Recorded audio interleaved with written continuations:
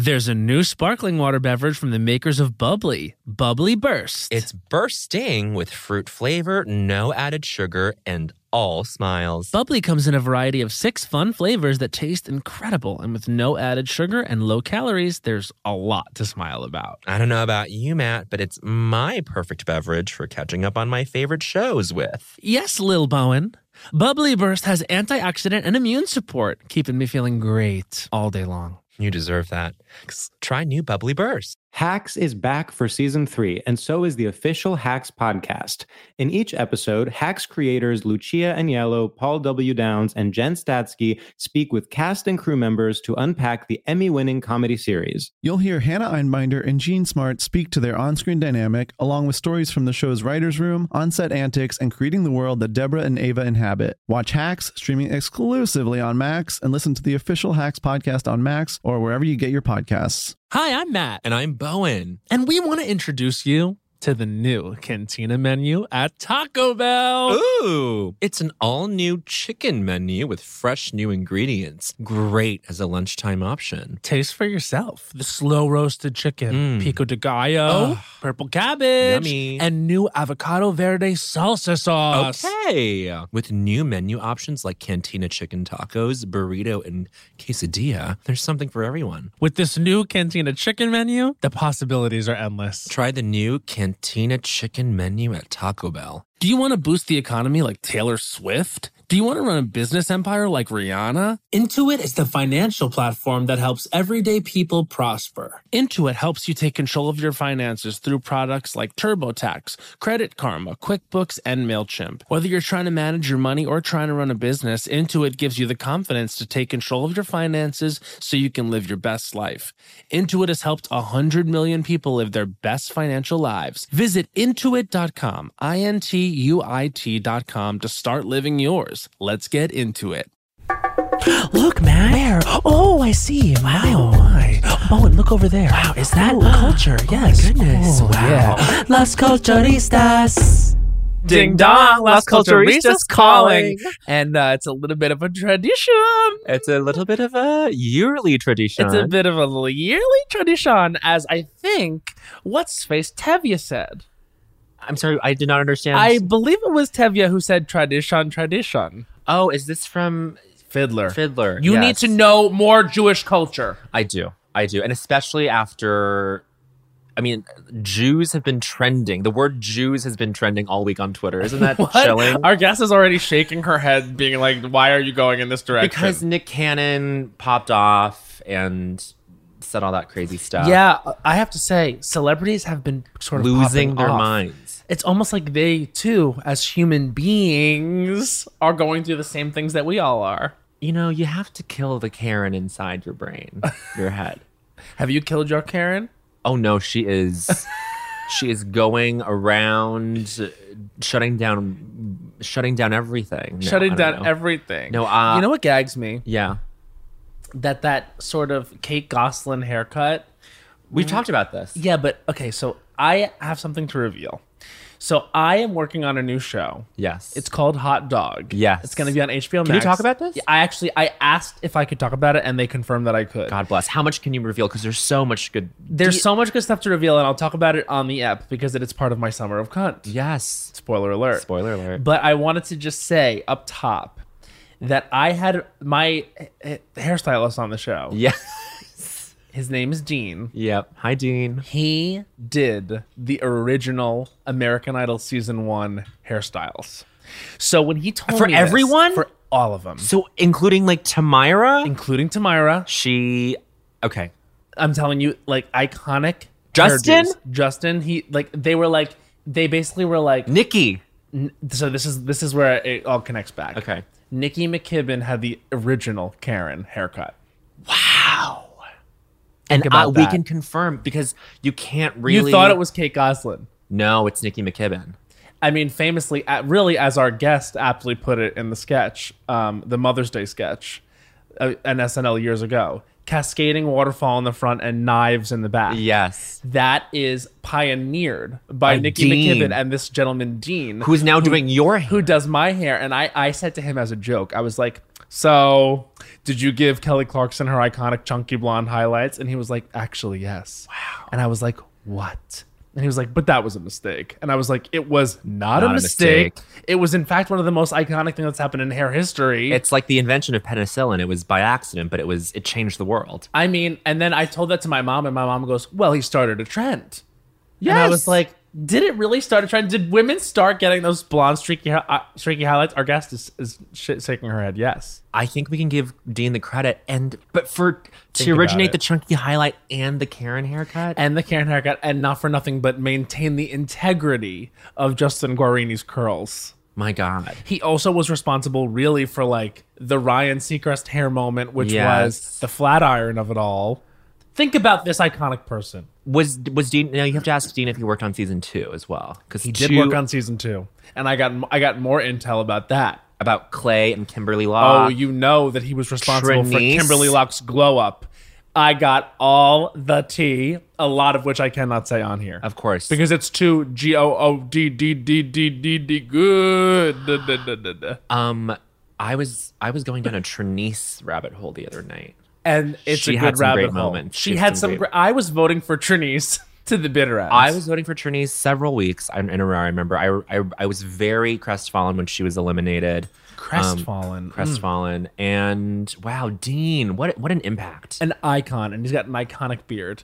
Okay. But listen, speaking of iconic, we have the third of our series here. Well, this is her 4th time on. 4th time on, and I guess like 6th or 7th time on the podcast. 6th or 7th time on the podcast. She was okay. So I think she planted the seed in the way that we on this podcast have talked about Ellen DeGeneres. This actually is huge, and I was thinking about this because look, if you go back all the way to Las Culturistas' 3rd episode, which had our guest, or you no, can 4th, I believe. Oh yeah, 4th episode, because it was Anna Dresden, Dave Mazzoni, then our guest. I think so. Something like that. Perhaps. Anyway, very early on, we literally have an episode called Ellen. It's 2016 and Ellen in the year 2016 is. And we were speaking out even then. It You was me. were. It was me who was saying I had a bad feeling about Ellen. And you're so right. I was dead on. You were a thought leader in that way.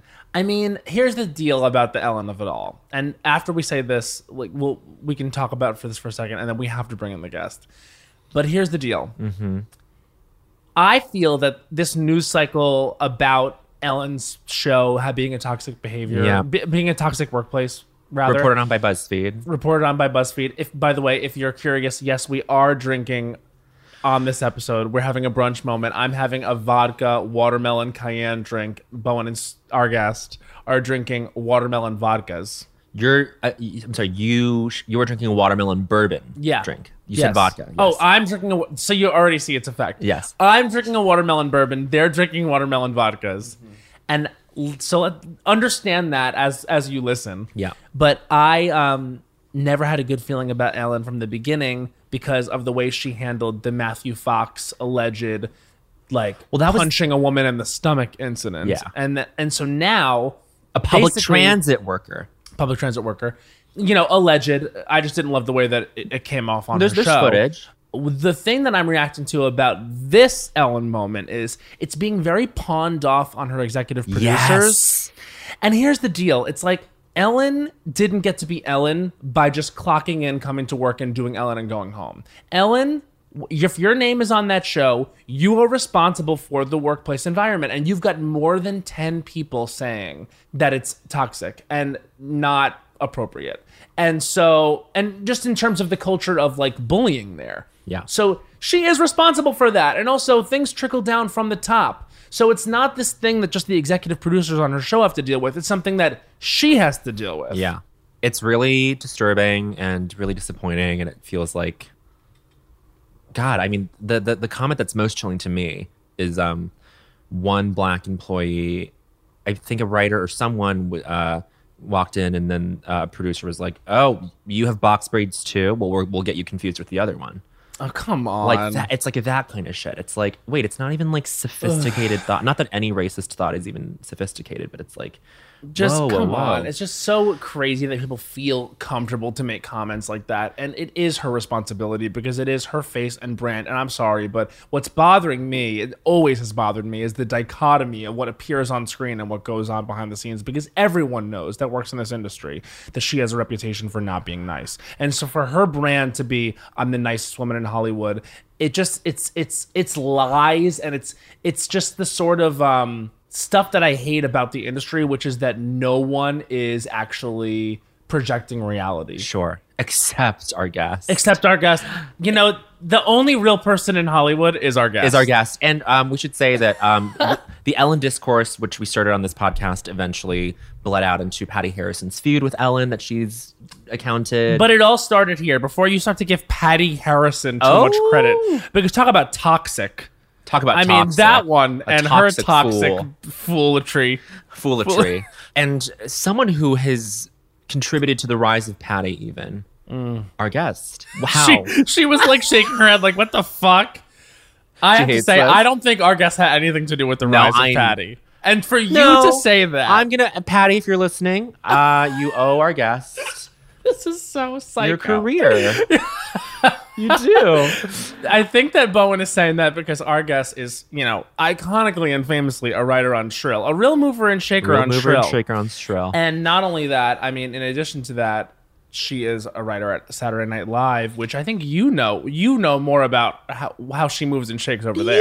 Yes. She's very much a leader. Sets the A tone. thought leader. Thought leader at SNL. Kind of has influence over the Thursday rewrite table lunch. Like, Wow. Gets to sort of press her thumb on the scale for what kind of lunch. Wait, gets really? ordered. Priorities, clearly. Like, And what are we gonna eat? It's very important. Very important. This is why I want to. I feel like I have like a proximity to the show because you guys are on it, but I Yes. also like don't understand like what you guys are eating for lunch. Yes. You know what I mean? So like, there's always more I could know. Very important. This is the split cider article that we're missing. It's Like, split what is cider. the food like? What's Bad. the food like? All right, so before we start to absolutely Oh, giggle shit. too much, Sorry. and because the wall's already been broken, let's just say lots of things in store in the future for our guest as well. Yes, so. that's true. So yes, this is our third installment of Summer of Cunt. We'll get into that in a minute for people who are new to the concept. She's one of our best friends for over a decade now. Let's just get this straight. Okay. For me, over a decade. And what about for me? I don't know your life. I don't know the intimate details of your life. But can you say the first day that you met our guest? Yes, I remember. I've told her this recently. I was like, I distinctly Does she remember. know it, and can she finish your sentence Yes, while you she say can. it? Okay, so let's bring her into the conversation. Everyone, please give a welcome into your ears to Sudi Green! Hi. Hi, how are you even? Oh God, I'm so good. I'm thinking about lunch now. Sorry. So am I, to be honest. Wait, what is the deal with the SNL lunch? It's bad. That's the deal. It's that like we don't get fed there. It's so funny. Apparently, like they It breaks a guild rule. It has to. No, this is what happened. Which is like Yo! guild, honey. Call Guild. up the guild. Call up the guild. We Call up can't the even get guild. started on the guild because you know I'm now all guild. I Yes. know you are the WGA. Union lady. What do they call it? Captain You are the WGA, WGA captain captain. for Shrill. for Shrill as of 3 days ago, and then that morning I was told, and then that evening, honey, I'm at the meeting. Yeah. She's at the Zoom meeting. And you would rather be at the meeting than not. Because I told you, I was like... You were immediately like, "That's fucking disgusting." No, I didn't say that's fucking disgusting. I said you already do so much work. You have Yeah. two jobs. You're so busy all the time. I just know that like adding another thing to your schedule, which is like another duty. I was like, is that something you want to do? But you said absolutely. The fight for justice, unions, collective work, Yes. writers, Trumbo, honey. Trumbo. Never forget. Never forget Trumbo. It's a rule of culture number 4. That- Never forget Trumbo. That is not a burden. Okay, Yes. that's actually a purpose. Okay. Okay. That's duty. That's duty, It's honey. collectivism over individualism. It's honey. actually so funny because, I mean, we got to start it off talking about the WGA. I mean, do we not? Okay. Lunch leads to WGA. It's all connected. Have you guys seen when Chelsea Peretti Yes, I love this joke. hosted the WGA West WGA Awards? Yeah. And it's the funniest monologue in the world. It's like joke for joke, so funny. It's also like written like to me for me, like, so that's why I love it. It was WGA humor. It was. And Probably the smartest kind. she The comes smartest. out It better on be. stage. No, this is so funny. She comes out on stage and it's like a ballroom. People are like eating dinner or whatever. And it's like noisy. And to get everybody quiet down, she goes, "Lunch is here. Sorry, I just wanted everybody to pay attention." Oh my God, writer's room, absolutely joke. Absolutely joke. I love Lampoon. that. She's so good. She's so good. Bowen and I have been doing a bit because we're now roommates. We're roommates. Yes. So we should just say, be transparent. Sudi and Bowen, as you know, Bowen is here in Los Angeles as of the Yes. moment, and Sudi is here as well. They're staying together in a gorgeous sort of home in Altadena. Gorgeous sort of home. And I say sort of home because it's the home in the back. It's a prefab home built in the 40s by an architect, Gregory Ain. He built a bunch of architectural park formats. Are you fucking kidding? You know all this? Oh, we Our were told. Our Airbnb host, Randy, we have to talk about Randy soon, but hold on, let's put a pin in that. Yeah. Randy is an iconic Airbnb host, we have to say. But yes, Sudi and I have been in each other's cohabitating pods, and then of course Matt's in our grander I'm pod. in the pod. But like Who is it really in our pod? It's us two, us three, Jared, your Jared, boyfriend, Joel Kim Booster. Joel and that's Kim it. Booster, and then we see Lewis for Drag Race. And Lewis comes over for Drag Race, Yeah. and Lewis is also being very And good. Greta. And Greta. And we see that Greta too many every now people? and then. I mean, I guess it's going to be up to the listeners. I feel like I've seen between 5 and 6 people who have only seen us. Who have only seen us, and all of us in the pod are getting tested weekly. I actually get tested every day now. And you get tested every day because Matt's in production, scandalously. And No, I don't think scandalous. It's not scandalous. We're being as safe as we can. You know, I mean, everything has risk, right? Everything has a risk. But I mean, we're being safe. We're being safe. I mean, as safe as you can. As safe as you can be. Yeah, absolutely. I mean, like, you know, it's all about what you got to communicate. You gotta and you got to be communicate. transparent. And you got and like, you know, we're moving into a phase where it's not absence. It's safe sex. It's safe sex. It's safe sex, and you gotta and your mental health, and you gotta balance it. You gotta balance it. But I'm not seeing any old people. I'm not know. seeing old people. No. No. I have to say, As safe as you can. To Safe be as you can totally be. real, I would not see anyone if I felt there was risk, and Yes. I feel Everything is. Everything is risk. It's just a bit of just assessing that on your own. Of course, really, the conversation around coronavirus does start with a and it does end with a and So we're being as safe as we can be. But we're really grateful, and we're really lucky. We're really. You know what we should say on a serious note, we are very lucky. The three of us, very lucky. very lucky girls. I literally do feel lucky to be. I'm actually working right now, and it feels very good to do that. And I will say, in terms of like the set is run so safely. Yes. So can I talk about the show a little bit? Please talk about the show. All right, because I've been telling you guys about it, but I do want to tell everyone about it because I'm so excited about it. And like, you guys are gonna love it, and I feel like everyone's gonna love it. It's a hit show. It's a hit show I think already. it's a hit. So it's called Hot Dog. Haute. hot. Haute hot. Which Is it hot or is it oat? Oat. See, we are not pronouncing it like oat. Haute It's couture. not, but the reference is haute couture, but the pronunciation is hot But dog. there's an alternative pronunciation, which is you split the difference, and it's haute dog. It would be oat dog. See, and it's not. See, No, it is. See, it's pronounced hot dog. yeah, No. yeah, And spelled haute dog. yeah. But I will say, basically, what it is, before we get too off the damn rails about the fucking title, is it's a dog grooming competition show. It's nailed it, but with dog. groomers. Nailed it, but it's dog grooming. And I'm not talking about people that like have never No, groomed and it's a dog good before. groomers. No, it's really competitive, like skilled groomers. skilled groomers from all across the country that come to compete. 3 competitors compete.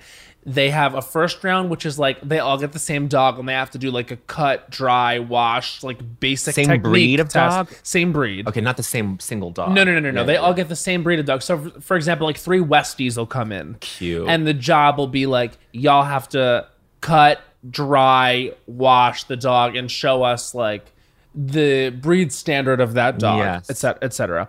And then the second one is the main challenge, and that's like they get to bring a dog of their own choosing, whatever dog they want, and they basically style it, cut it, like color it into a theme. So if a theme is like Hollywood glamour, like the theme is like, I'm serious, it's the cutest thing ever. It's like, get the dog ready for the Oscars red carpet. The There's a- breed standard of Hollywood glamour. yeah, is. and that of course is Margot Robbie.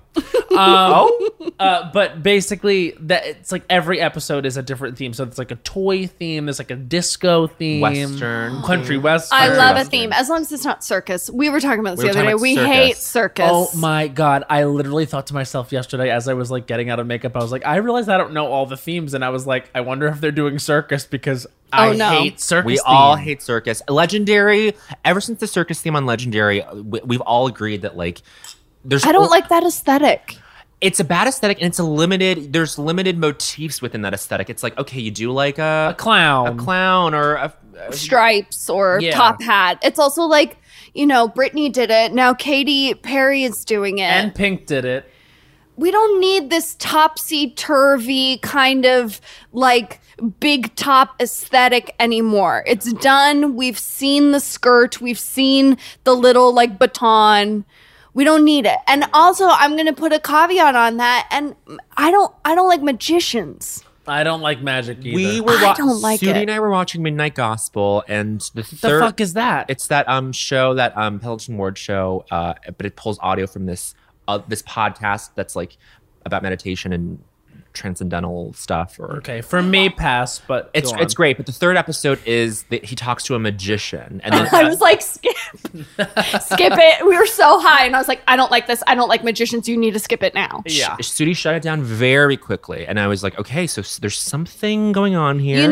There's also like what is funny about like a very successful magician is that like showman trickery kind of like it's not art and it's not real magic. No, it's not and real magic. it's trickery, which Yes. I don't like. And then there's that like ponytail showman vibe, Yeah. which is really gross. Yeah. And like sleight of hand, which is I don't trust personally. No. Then you have like popping off of that base reality, you get like the cool magicians, which is like, I'm not your standard magician. I'm actually a cool magician. I have abs. Yeah. And then don't even get me into the subset of women who date magicians. Oh, Yeah. I mean, Unfortunate. it's what it really is it's a representation for me of male privilege and the fact that you can be kind of the worst type of man in the world, which is a magician, and date a model. David Blaine found dead. David Blaine found dead. Well, this is the thing, because now magician They culture. do date hot women. They do. Well, the magician culture has. Magician culture is circulating yourself with a hot woman. 100%. But You're now, right about that. now it's sort of bled into TikTok culture. Where the origin of these are all cakes is magicians on TikTok. And I called this out back in January with Miss Maureen Dowd. She asked me, like, what's freaking you out right now is like magicians on TikTok who will pour water into a glass and then take a knife and cut into it and it's a chocolate cake. And you're like, did they do that? But this is what it's them distorting reality and making you question It's reality. not art. It's not trickery. art. It's trickery. And also, my thing with the cakes on the Instagram that they cut over, which is where is the frosting? Where's if the there's frosting? not It's a just layer fondant. of, some of them are just fondant. Some of them that you cut them open and it's just like Betty Crocker cake. Yeah. No, that's a dry just material. That's Yes. not cake. You need at least one layer of frosting in the cutting cake. I would Otherwise, agree. Otherwise, it's just like It's a just- baked good. It's just a brownie, basically. yeah. yeah. It's like a banana bread. It's just That's not cake. Right. Exactly. I totally agree. I actually have a little bit of tea to spill about which I forgot to say on the last episode, but concerning the circus aesthetic with pop stars, get this. So at the era of time when Britney released Circus and Pink had Funhouse out, Yes. you'll remember this also was the era when Kelly Clarkson released All I Ever Wanted, her album, which had the singles My Life Would Suck Without You, I Do Not Hook Up, Already Gone, etc. Not a good album. No. I think a great album. Well, no, she did not enjoy that experience. No, well, this was her sort of like white flag album because she tried to do My December and then she came back and she was like, I'll be do a pop star yeah. again, fine. But one thing she did not submit to was that album was supposed to be called Masquerade. Wow. And the front cover was supposed to be her like with a little like Phantom of the Opera sort of mask on.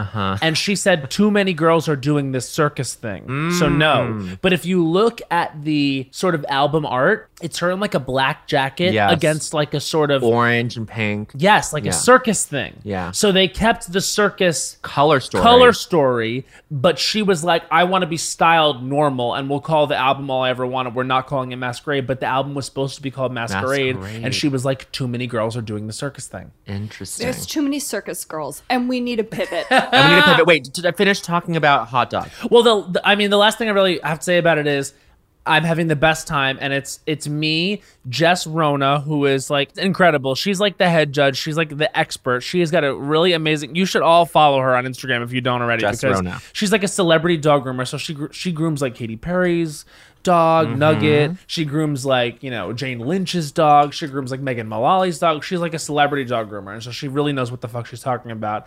And the other judge is Robin Thede, who I fucking love. Huge. I love her. And Icon. she loves you, incredible. Sudi. I fucking love Robin Thede and her style.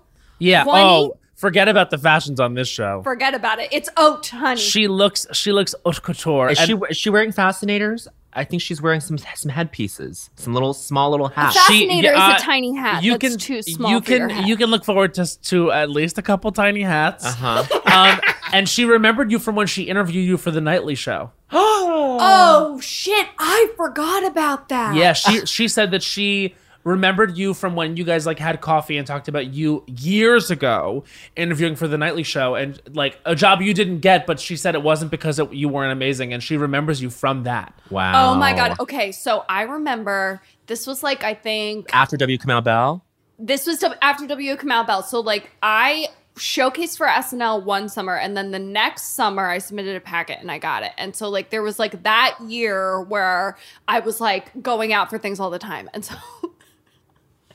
They did the Nightly Show. This is why I'm a hack, and this is why I'm bad. They did a Nightly Show showcase at UCB East. Oh. And this was To be Oh, a I cor- to be a remember when you correspondent? did this. yeah, to be a correspondent. Yeah. And I was like, okay, bitch, you got to pull out your damn Middle Eastern ass Sure. mustache Jasmine bitch material. And I had multiples upon multiples of being like, salam, salam, salam. You You know what I have mean? to. You absolutely have to get the damn And check.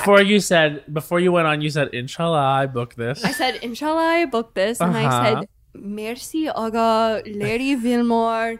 I am nothing. You are everything. Larry Vilmore. Larry Vilmore. His comedy is very political.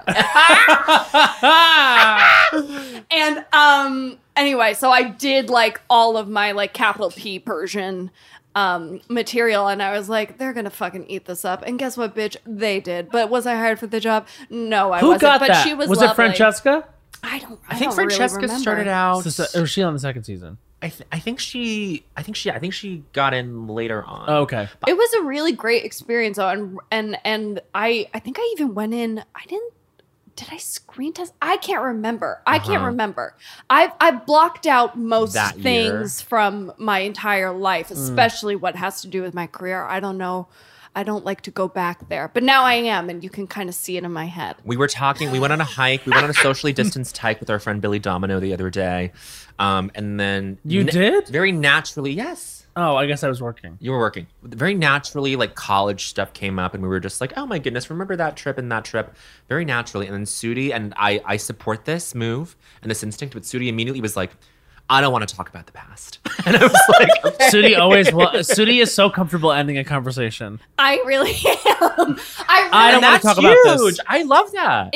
Well, I think it's because I'm a big compartmentalizer, and I really need to talk about this in therapy because I've been thinking about it a lot. Because, like, yesterday, who were we talking about? Were we talking about Palm Springs, or we're talking about somebody that has to do with SNL? I can't remember. And I just like kind of like shut down and like didn't want to talk about it. And I think that I'm like such a big compartmentalizer that your worlds can't collide. I don't like talking about like work, which gives me the most stress possible. Yeah.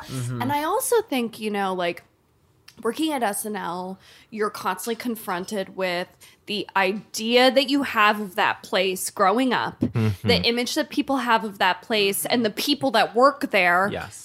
Which is like, mostly reverence and positivity, and like people love the work that comes out of there, which is great. But you're constantly like kind of grappling with your own experience. And I think that causes me stress. Yeah, Yes. of course. It's also your job.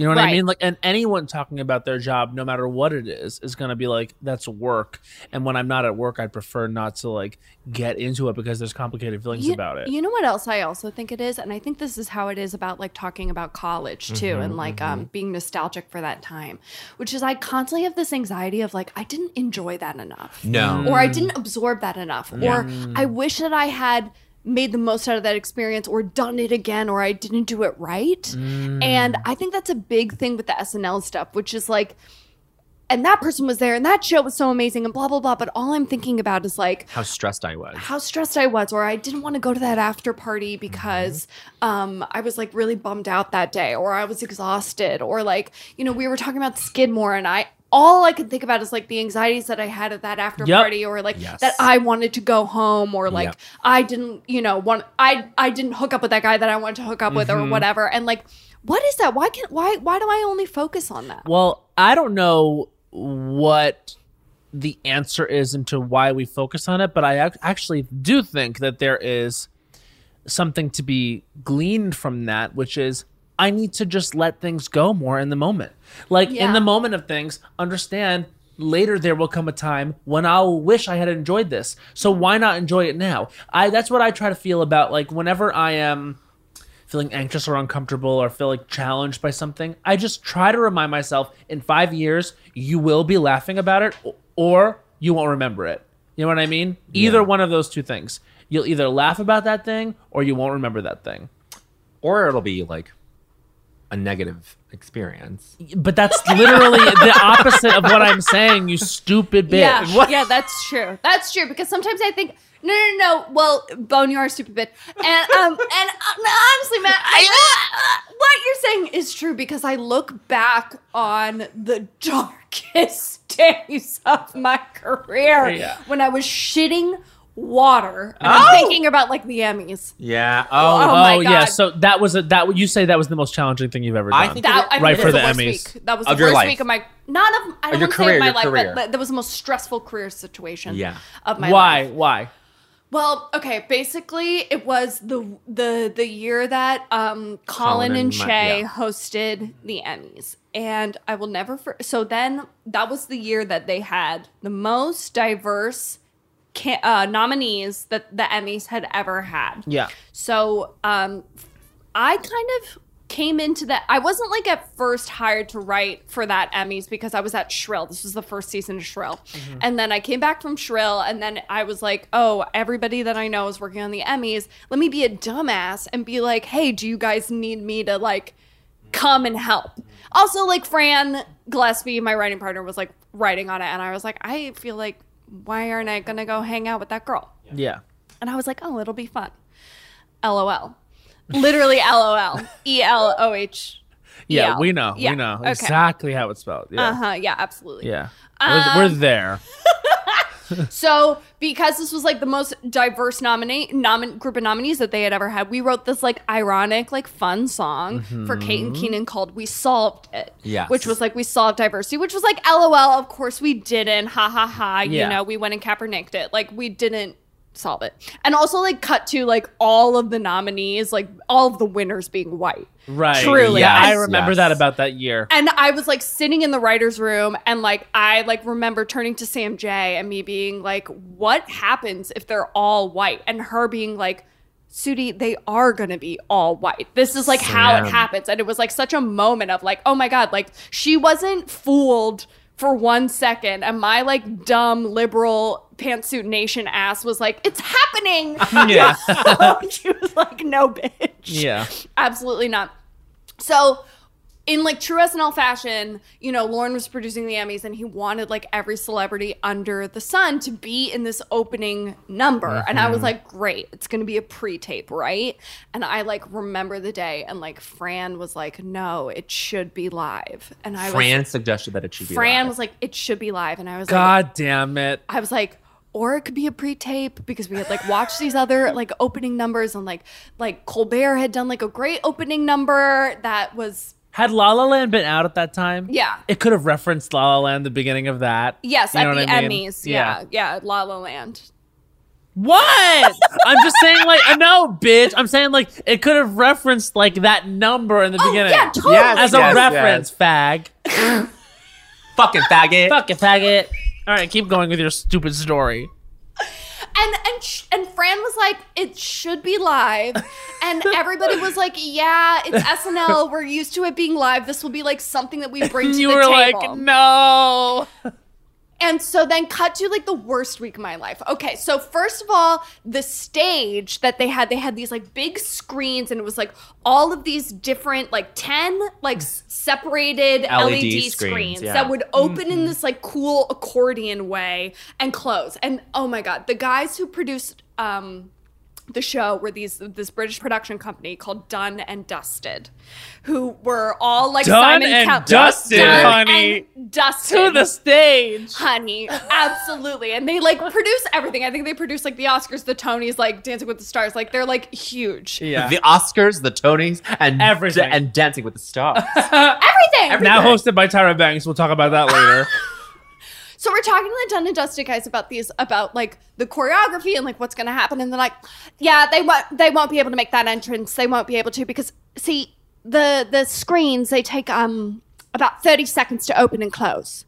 And we were like, okay. And then we were like, well, then John Legend comes out on the piano. And they're like, no, he can't come out on the piano because of the screens. And I was like, okay, so you guys have Andy made- Samberg was coming down from like a thing from the ceiling. Well, that they could do. They could bring Andy Samberg down like, you know, Yeah, 100 feet from the ceiling. Wow. He's also like hanging out up there.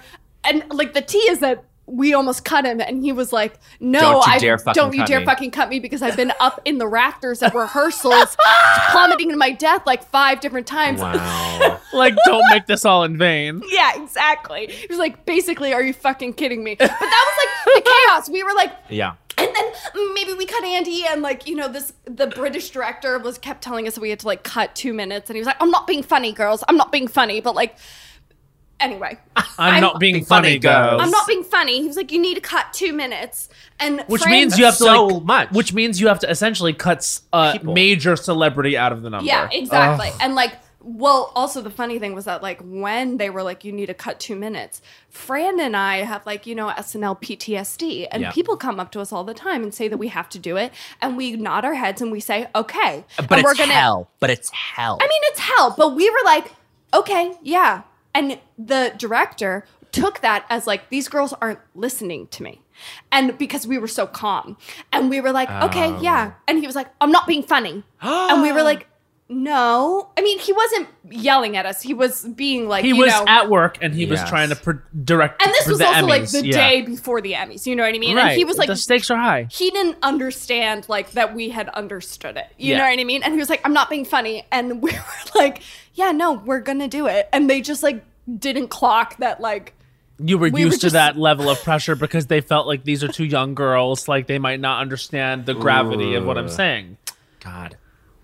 It is gendered. I mean, the girls is. I'm not being funny, girls. I mean, come on. Come on. But whatever. What are you gonna do? So ultimately, what was it like rehearsing that number with all those celebrities. We couldn't make entrances and exits on this stage. And we had like a million celebrities that were honestly like so fucking down. Like Kristen Bell was there. Ricky Martin was there. I mean, everybody was really, I think, like Rue. Yeah. Rue was there. Everybody, I think, kind of, John Legend, everybody kind of like absorbed, especially like the morning of the Emmys, kind of absorbed what was happening and we're like all pros and we're like, okay, we're going to make this work.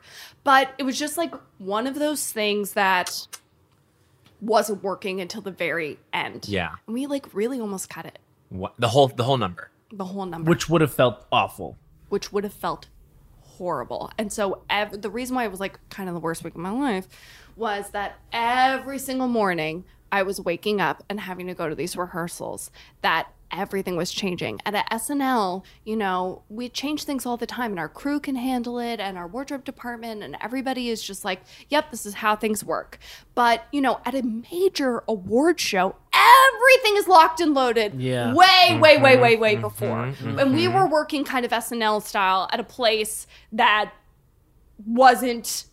didn't know that was going to be the deal. Right. The flexibility wasn't built in. And the crews and the departments were not people that you were familiar with. Yeah, and they all did an incredible job in the end. But it was all like a lot of like, well, we can't, what are you talking about? It's 2 days before the fucking Emmys. We can't fucking change that.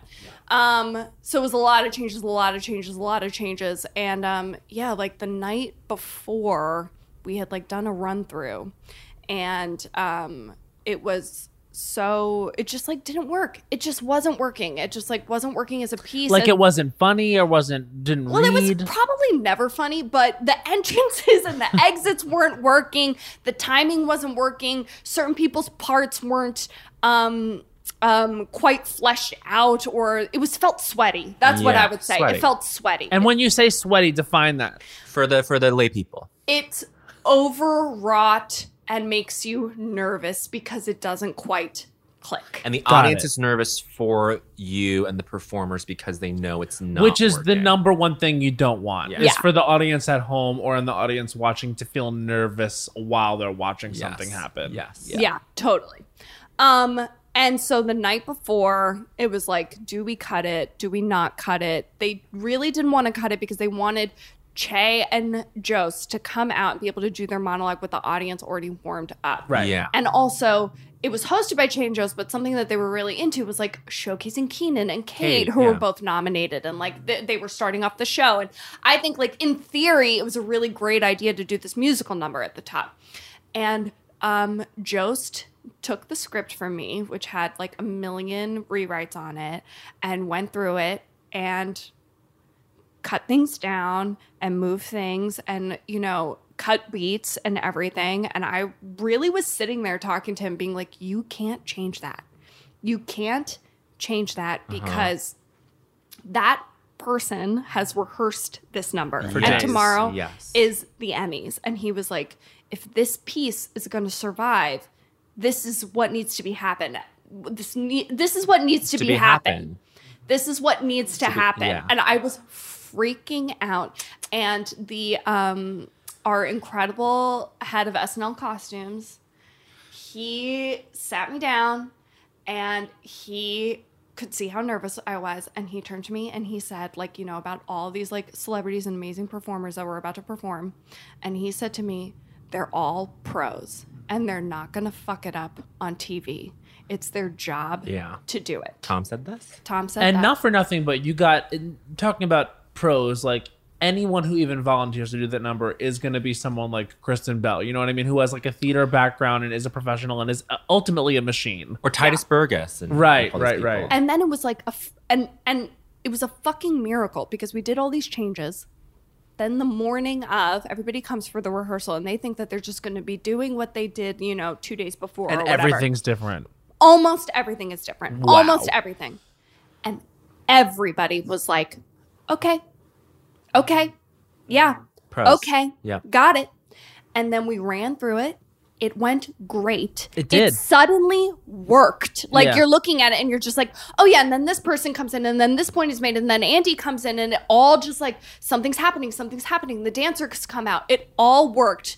And like everybody you know, all of the producers, everybody was like looking at us like, it worked. It worked. And in that moment, I realized that like, oh my God, I might like actually have, if this didn't, I had the thought of like, if this hadn't worked, I might like be fired. Wow. Like, period. Like, this was like such a like big undertaking that really wasn't working. My ass was truly, truly saved. The one of each dancers is such a funny joke. The Please one of welcome each the dancers. one of Please each welcome dancers. the one of each dancers, and then everyone comes out, and it's like all One of each. diversity is represented. Choreographed by Mandy Moore. God bless Mandy Moore, who was the other Mandy Moore. the Other other Mandy Mandy Moore, Moore. who absolutely took every single change and was like, okay. What's your? I mean, we're sort of talking about it now, but like, you look back on it now and you're like, okay, a very challenging week of my life and career, but I've learned something. Like, what's like? Do you have this healthy distance from it now, 2 years later? I think that my takeaway from it is that that was the most pressure that I ever felt. And it was okay in the end, and I survived. Yes. But like shitting water, panic attacks, not sleeping, like the whole shebang. Yeah. Yeah, and I think I got so wasted that night. Yeah, I would Absolutely, imagine. Absolutely. And it was, thank God it was like the first number and they did it. And then afterwards I was just like, I was shaking. And then you're also nominated as probably a writer, right? And you lose. Oh yeah, I already knew I was going to lose. Did you know who was going to win the awards? Do you know that as like a producer on it? Okay. No. I think those are all sealed. I don't think anybody knows except for like no two one knows. people, basically. Not even the presenters, because they hire like independent. Okay, but you know what? Even with these shows, I never know like exactly how real they are. Sure, like with the Neil Patrick Harris of it all. Speaking of magicians, it's 20 minutes ago, but yeah, like that seemed like I was very confused. But and see, that's the thing with magicians is that I'm like, I don't know what's real, and we're talking about it like 4 years later. Wait, what do you mean the Neil Patrick Harris? When he hosted the Oscars and he was like in that briefcase over there on stage left, like that's where like the Best Picture envelope is, and I'll make it I don't remember what the fuck it was, but I was just like, what is this for? Well, I always just wonder, like, because the Emmys, Oscars, Tonys, Grammys, etc., they are all ultimately television shows. Yes. Which you probably never understand more than when you actually write for it and are producing it and are like behind the scenes. So for me, it's like, it's not that I question the validity of who wins or like who gets nominated or what happens on the show, but I also know that like it does have to adapt and be exciting for people to like it at home and watch it. So I wonder if there's ever any sort of stuff going on with like who wins to make it more exciting. But then I realized that can't possibly be true, because sometimes you do see someone win, like, and this is not knocking her, but like Julia Garner from Ozark wins an Emmy and everyone's like, who? But if you watch the show, you would know who. I remember that was the year that everybody from Godless won. Yeah. Which nobody had seen. Yeah, like it's not every year is a year where it's like everyone watched Friends and the whole cast of Friends won. You know what I mean? It's never like, or like there's a narrative like, you know, it was the most diverse nominations that we've ever had, and that resulted in the most diverse winners ever. Like, it's not always linear like that, and that makes me feel like, oh, it must be them going by the book, and like the person who gets the most votes wins. But in terms of like, you're talking about like the producibility of these award shows, it's like with that year at the Emmys, it's like it was the most diverse nominees ever, and then it ironically ended up being the whitest winners. Well, I mean, it's ironic, but it's also this is what Sam was saying, which is like the voting body is the voting body. Yeah. And it's still Hollywood. Yeah. And like kind of what I realized was that like in that moment, even though the whole We Solved It thing was like very like ironic and like tongue in cheek and like we weren't being serious about that at all. But what I realized, what I learned in that moment, was that like probably all of the non-white people in that audience were like, yeah, I was nominated, but I'm not going to win. Yeah, could be, you know. And even if they thought they were going to win, like I remember that being particularly being a year where it was like there were a lot of deserving people of color that were nominated that did not win. Like, and that's what's frustrating again and again is like, and I say again and again, but the fact of the matter is like, in recent years, there have been a lot of amazing people of color that have won, and deservedly so. Like, for example, like I was so happy when Tandy Newton won because I thought that she deserved it for the first year, and then she won for the second year. And like, you know, Uzo Aduba has 2 Emmys, and like we saw Viola Davis get up there and win. And like, there's so many. Sure. The only person that I feel like has constantly gotten the shaft year in and year out is Sandra Oh. I'm like, what the fuck is going on that we can't get this woman an Emmy? Kenan Thompson. Kenan Thompson. Kenan, obviously, not winning that year. I mean, crazy. And what who was the it? It was hell? Henry Winkler, right? Yeah. Which is like the Barry. voting body. It's like old white guys being like, we're not dead yet. We love this, you know, television legend. But you know? also, it's if the you watch reason why- Barry, he No, he's deserves great to in win. Barry. And that's the thing about, like, you know, Claire Foy is it's like, But yes, it's- she won because she deserved to win, but there were also women in that category who also deserved to win. So it's subjective. But it's the reason why you have Kaminsky method making it past the first that round. that is But the true. Globes is like a whole different thing because Oh, it's like yeah. 6 people, you know, they're From different countries. Yeah, it's literally which sucks. it Fuck that. sucks. It's literally Get out of Hollywood. It's literally 85 like older white male foreign But journalists. Kaminsky method even makes it to the Emmys. But I do want to say that the for every, like last year, for example, for every kind of multiple awards rack up of, like, let's say a When They See Us, which was such a moment last year. Yeah. You have, and I'm not knocking the wins, but you have a Fleabag where it's like all these like white people. It's like Phoebe and women, white women, which is great. I mean, like Fleabag like deserved a lot of those awards, but it's like it's there's never, I don't know. I don't ever envision a year, maybe at any award show, where it's like I think if we've learned, it's not balanced out by like some like I don't, white. but if also people are voting, it's not going to be good. If, you know what I mean? Like, I think that's no, what I disagree. we I learned. think it does defend. I think it does depend on the voting body, and I think that people that are artistic, if in a diverse voting body, which is where it lives and dies, will vote for the best art. Like I think that, like, if we can get like the diverse voting body, I think they do try to do every year. I mean, you see, like, the Academy announces like the new members that they're inviting, and it is always like majority people of color. As of the past few years, like, it seems like they really want to make this not a thing, like, where every year they're humiliated because yet again they can't do this correctly. But I think that if Michaela Coel was eligible this year, I May Destroy You would get tons of nominations, and it would do just as well as Fleabag did last year in the comedy series. And it has nothing to do with really like capital R race, period. It has to do with the fact that she released the comedic art that said a new thing, that was performed, written from a new perspective, and was the best, and had people talking when no one was in the beginning. The thing is, too, is that it's like bottom up. You know what I mean? And it's like it all starts from like the ground, which is like if the independent films and the ways that people get to that Emmy-nominated, Oscar-nominated level are not also are if the gates to those things are closed for people, you know, who aren't white and male, then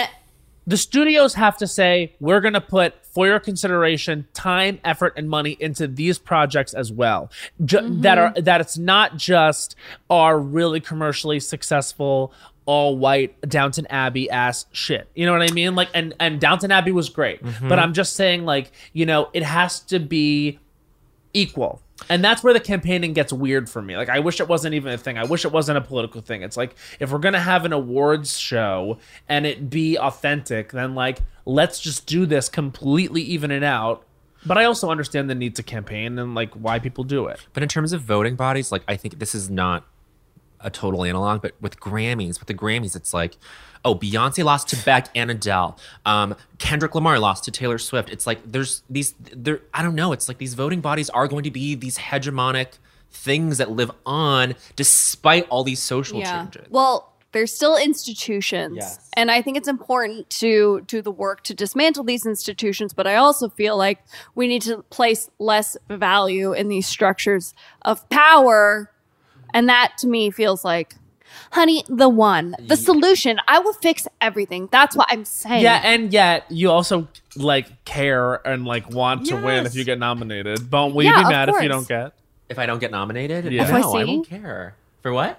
He's gonna say that he doesn't care, but he's gonna have about 3 days where he I have is to recover. Yeah. Rebound from it. You definitely will, because you guys get nominated every year.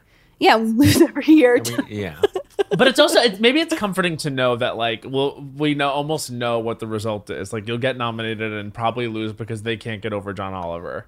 Honey, I am happy to dress up and eat a Wolfgang Puck little pudding at the after What party. are they going to do this year? We don't know. I don't know. Probably not have it. But they're going to have it. And Jimmy Kimmel is like the host, and they're going to try to not do it over Zoom. Like they're going to do something with it. So That's I don't what know. Robin was saying. Robin was saying that she thought they were going to do something. We'll see. Okay, let's take a quick break and we'll come back.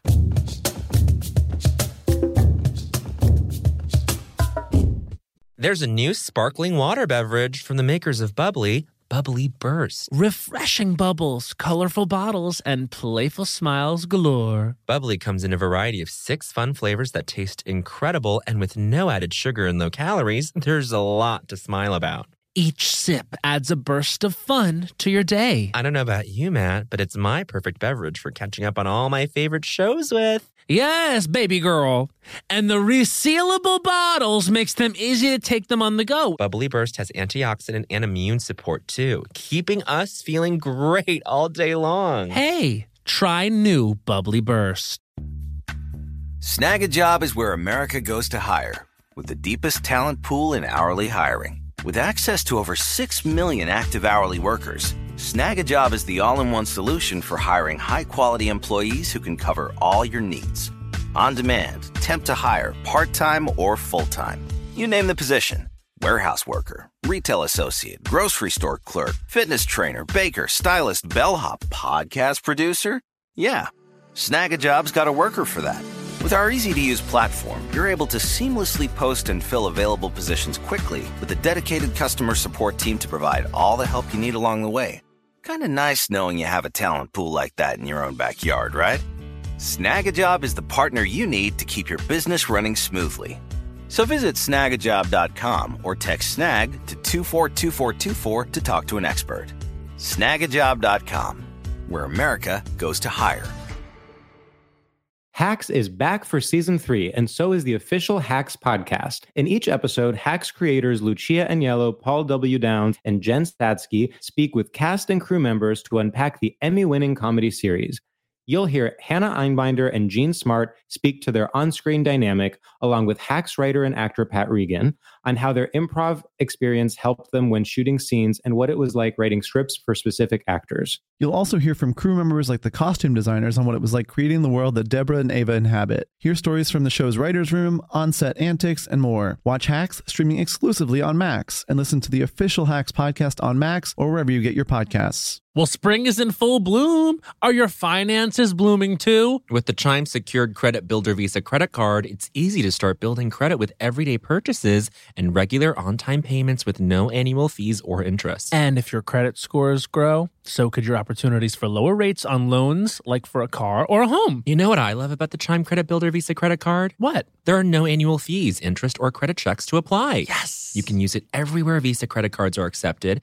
Take back your finances. Build credit using your own money. Yeah. Did you know that with Chime Credit Builder that you can get paid up to 2 days early with direct deposit? I did. You can also overdraft up to $200 without fees with SpotMe when you set up a qualifying direct deposit. Just set up a qualifying direct deposit, sign up for SpotMe, and Chime will spot you up to your limit when you make a credit card purchase or cash withdrawal that exceeds your balance. With Chime's secure credit card, you can start improving your credit scores right away. Get started today at chime.com/culturistas. That's chime.com/culturistas. Chime. Feels like progress. The Chime Credit Builder Visa credit card is issued by the Bancorp Bank N.A. or Stride Bank N.A. members FDIC. SpotMe eligibility requirements and overdraft limits apply. Out-of-network ATM withdrawal and OTC advance fees may apply. Terms and conditions apply. Go to chime.com/disclosures for details.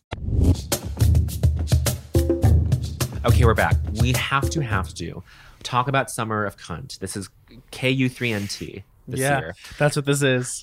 Many will say it's a lost summer, and perhaps it is. But Sudi and I have been talking. We still have mission-driven things to work towards the summer. I think we were talking on the way over here. Do you? We have movies we want to watch, and we have things we want to develop around. Bitch, the only thing we've been watching is the Disney Magic.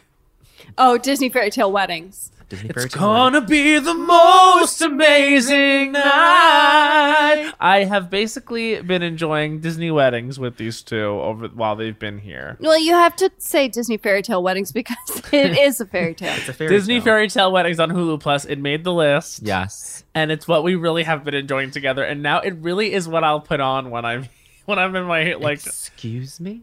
In your trailer? when I no, not on my trailer. And when I'm here at home, that's what I put it on. It's every narrative I love, which is theme park, wedding, and then there's a special series that is holidays. So then you get the Christmas element. Yeah. Yeah. And you really I'm do. regressing. I mean, it's so you ultimately are rooting for them every step of the way. Are you? No, not at Some all. of them you are. Absolutely not. They always have a hot, non-white couple that was clearly cast that are like smoke shows. And then the other couple, and this is ubiquitous Dud across the whites. board, dud lipless whites with no lips, always something going on with the teeth. And also like and this is, I don't mean to be disparaging of this, but it's part of like the nastiness of Disney, which is that middle class people put all of their money Yes. into this Do you think brand. if they're on the show, they're paying for it? I don't think so. I think that they pay I think for they probably some of it. applied and they probably got it, and Disney was like, "We'll pay for your whole I thing don't because think you're on the it's show." all free though. I really don't. None of these couples seem to me like couples that could afford this. But that is the demographic of the people that are doing Disney weddings. You think that the demographic of people that go out and get married at Disney are people who would save up and pay well beyond their means to get married in Disney Yes, and then go because back that's what to they do for the vacations. Yeah. That's what they're saving up for. It's the American dream. Yeah. It really is. Disney weddings is the American dream. To get married at 2 a.m. in front of Cinderella's castle is the American dream. with special guest star Olivia Newton-John. And frizzy barrel curls because your hair and makeup was done at 9 p.m. It's the new distortion. It's the new prism through which the American dream is refracted. What's been your favorite episode of Disney Fairy Tale Weddings? I liked the first one, I believe, where it was the interracial couple, the Asian man and the That was white great. wife. And They you were found very out it was sweet. revealed that it was his dream to get married in Disney. So sweet, and she was so supportive the entire time, and like got very emotional about like how much she loves him, and it's a beautiful, beautiful story. They loved hockey. I also love it when like a couple's entire love and like foundation of their lives is based on like hockey or like Yes. that's like a big thing, or Disney in and of itself. But that made them more likable to me, which is that it wasn't their singular, Disney was not their only interest. No, they also liked hockey. And then they brought the Stanley Cup to the reception. yeah, huge. and they That- were freaking out. I would have freaked. It's like if they I would have freaked. if they had an Oscar, if they had like Betty Davis's Oscar on your wedding cake, you I would freak. not. Let me say this right now and be very Okay, clear. Julia Roberts' Oscar. No, Who shut cares? up. Let me be very clear. If I ran out to the reception at my wedding, Yeah. and everyone that I knew and loved was standing around Julia Roberts' Oscar waiting for my reaction, I would be mortified. What do you mean? You would Like, my No. jaw wouldn't drop, and I'd be like, "Oh my god, this was my dream!" you would at least laugh. I would laugh and love my it. ass off because but ultimately I would laugh my ass off because I am such a joke. If you all thought, you know what Matt would really love on the biggest day of his life? To run out and see Julia Roberts' Oscar rented out sitting in the middle of the dance floor. It's rented out. I would be literally Okay, what prop do each of you guys want? the at your DeLorean from wedding? Back to the Future. Oh, that's fun. I want come back to me. I want to get married at Barbara Streisand's house in Malibu. Yes. You want to get But married in the mall. that's not a prop. You should get married in the mall downstairs. Yeah. Which is real, I've heard. 100. I've had it It's- confirmed. no, I mean it's known real. It's a fact known, the mall. Yeah. that she is a mall. What do you do when you own a mall? Like, so basically, if you have a mall underneath your home, It would have to be staffed. Well, it's not a mall per se. It's actually very Disney because it's very turn of the century kind of like early 1900s. It's a Victorian kind of walkabout. Yes. And there's a place for her dolls, and there's a place for her costumes that she's kept. A lot of period costumes. There's an old-fashioned candy store. It's kind of like a theme park more than it is like the Americana. Well, okay, so is it staffed? I'm saying it has to be. It's been staffed and it's been maintained. There's an entire plate about like the guy who I forget what it's called, but Michael Urie was in it. Oh, It's a one-man you mean buyer show. and seller? Buyer and seller. And he is it that? That's the play that is based on Oh, that. cool. Are you saying things that are wrong? I'm always saying things that are wrong. But I guess my question is like, does she call in advance like 2 hours That's what before? I'm thinking it is. And it's not like they're just sitting there the whole day. No, they can't possibly be. No. Like, remember in I believe it was Richie Richie Rich? Rich. Yeah, I knew you Where were gonna say like Richie. he The went down and there McDonald's. was a McDonald's and there was like a huge roller coaster and it was like he owned it all and I was like, so this is like a bustling McDonald's and we're to believe that they're all working at a Constantly McDonald's in in his operation. home. By the way, I want McDonald's so bad right now. Oh my god, how bad do you want McDonald's now that I said it? 0.00. Like, Usually I I want want McDonald's so bad. I fucking die What's for it. going on? I want it so bad. I haven't eaten it. Every time I eat a McNugget, I'm like, this is just chicken paste. Yeah, but that's because you're eating the McNuggets, bitch. I've You need always to been a eat the McNugget bitch. cheeseburgers. You need to eat the cheeseburgers. Mm-mm. They're the most amazing No, burgers. in chicken the fingers world. all the way. They're the most every single amazing time. burgers. If in you're the a world. chicken finger bitch, pop off in the comments. I'm a chicken finger absolute bitch, but that doesn't mean that I can enjoy the most amazing burger from McDonald's. Although I love chicken have fingers, two. but I judge other people that love chicken fingers. Yeah, Sudi uses chicken fingers as synecdoche for like trashiness. Yeah, or, of course she or, does. Or classism. Well, or- I don't like picky eaters. No, but she'll go like I can't marry. We were talking about Indian matchmaking, I think, and then somehow it led into like the types of partners we want. And she was like, I can't marry like no chicken finger eating dude. Well, it was that I was like I like met went on a socially distanced date with a guy who was like, I love Budweiser. Oh, and I that's what was it was. like, okay, is this classist of me to be like so unattracted to this person for liking Budweiser? But it's like, I can't be with no chicken finger picky eater ass bitch. Like, Just expand your because someone likes horizons. chicken fingers does not mean they're picky eaters. I'll eat everything, and I Chicken love fingers chicken with fingers. no sauce, though. So what? With a Stop piss being beer, this way. with a piss beer like Budweiser. It's not a piss beer. It's Yeah, salt of the earth. Tastes I don't bad. think so, honey. Anheuser-Busch, queen. Look, y'all If are... you live in Fort Greene, you can't be drinking Budweiser, sir. That's, what kind of beer are they to drink? What's anything. acceptable? Fat Literally Tire, Blue anything. Moon. Here's- Tire. Goose Island. Yes, all day IPA founders, honey.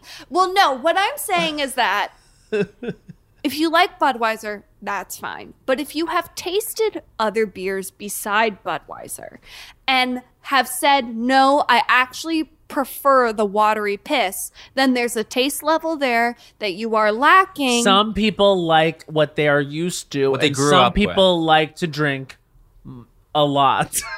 And so they have, things like Bud Light, things like but Coors Light. I want somebody as my partner I get it. who is going to Audacious. expand their horizons. Audacious. You want an audacious drinker. Yes, I want somebody who's an audacious drinker and at least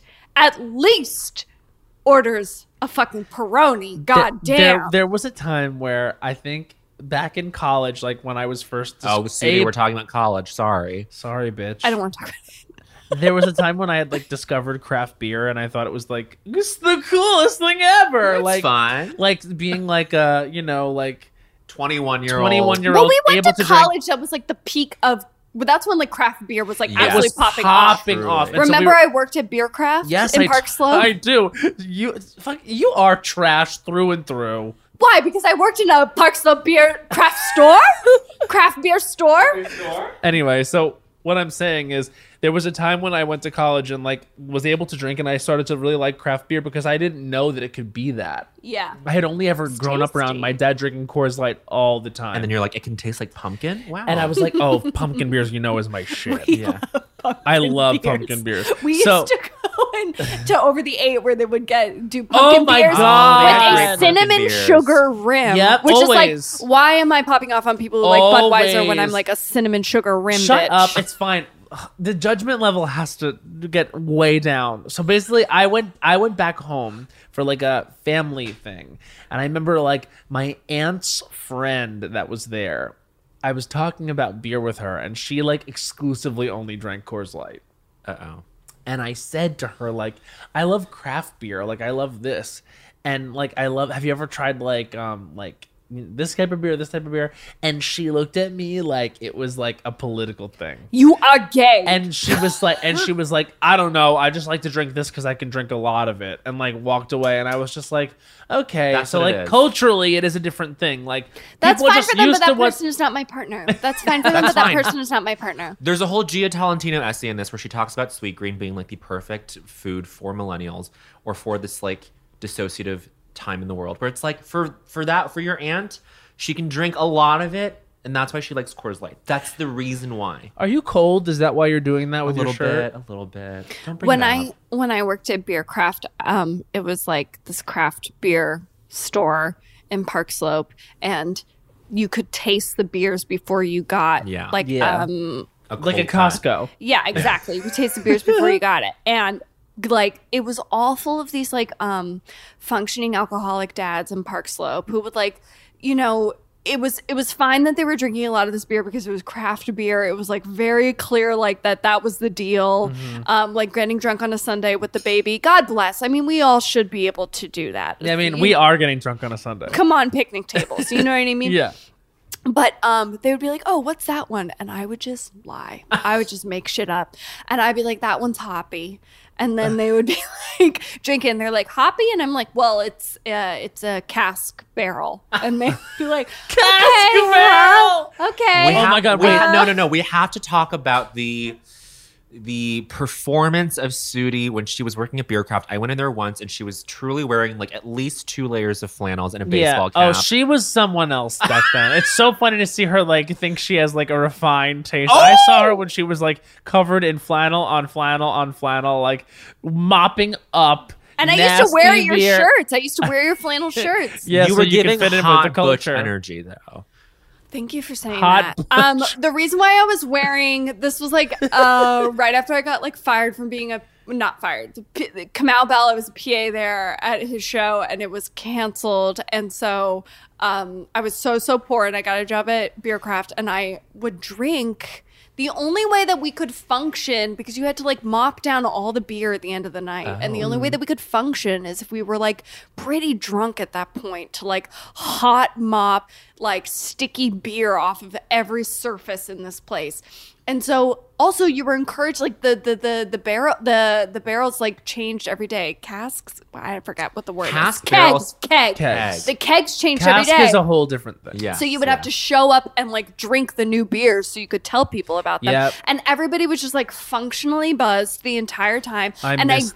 gained about 30 pounds. Uh-huh. So I I mean- was only wearing like jeans and a flannel for a good like 7 or 8 months. We were like beer friends because at that time I was waiting tables at Ulysses in the financial district, which was like an Irish pub / like really big beer bar, and there was like 25 different beers on tap at any different time, and it was just like, or not that much, but there was a ton. And I remember my favorite day would be like, I think it was Tuesdays or Thursdays, the like reps from the company would come in and that we would try everything we were getting, and it was just like, I also used to drink at that job so much.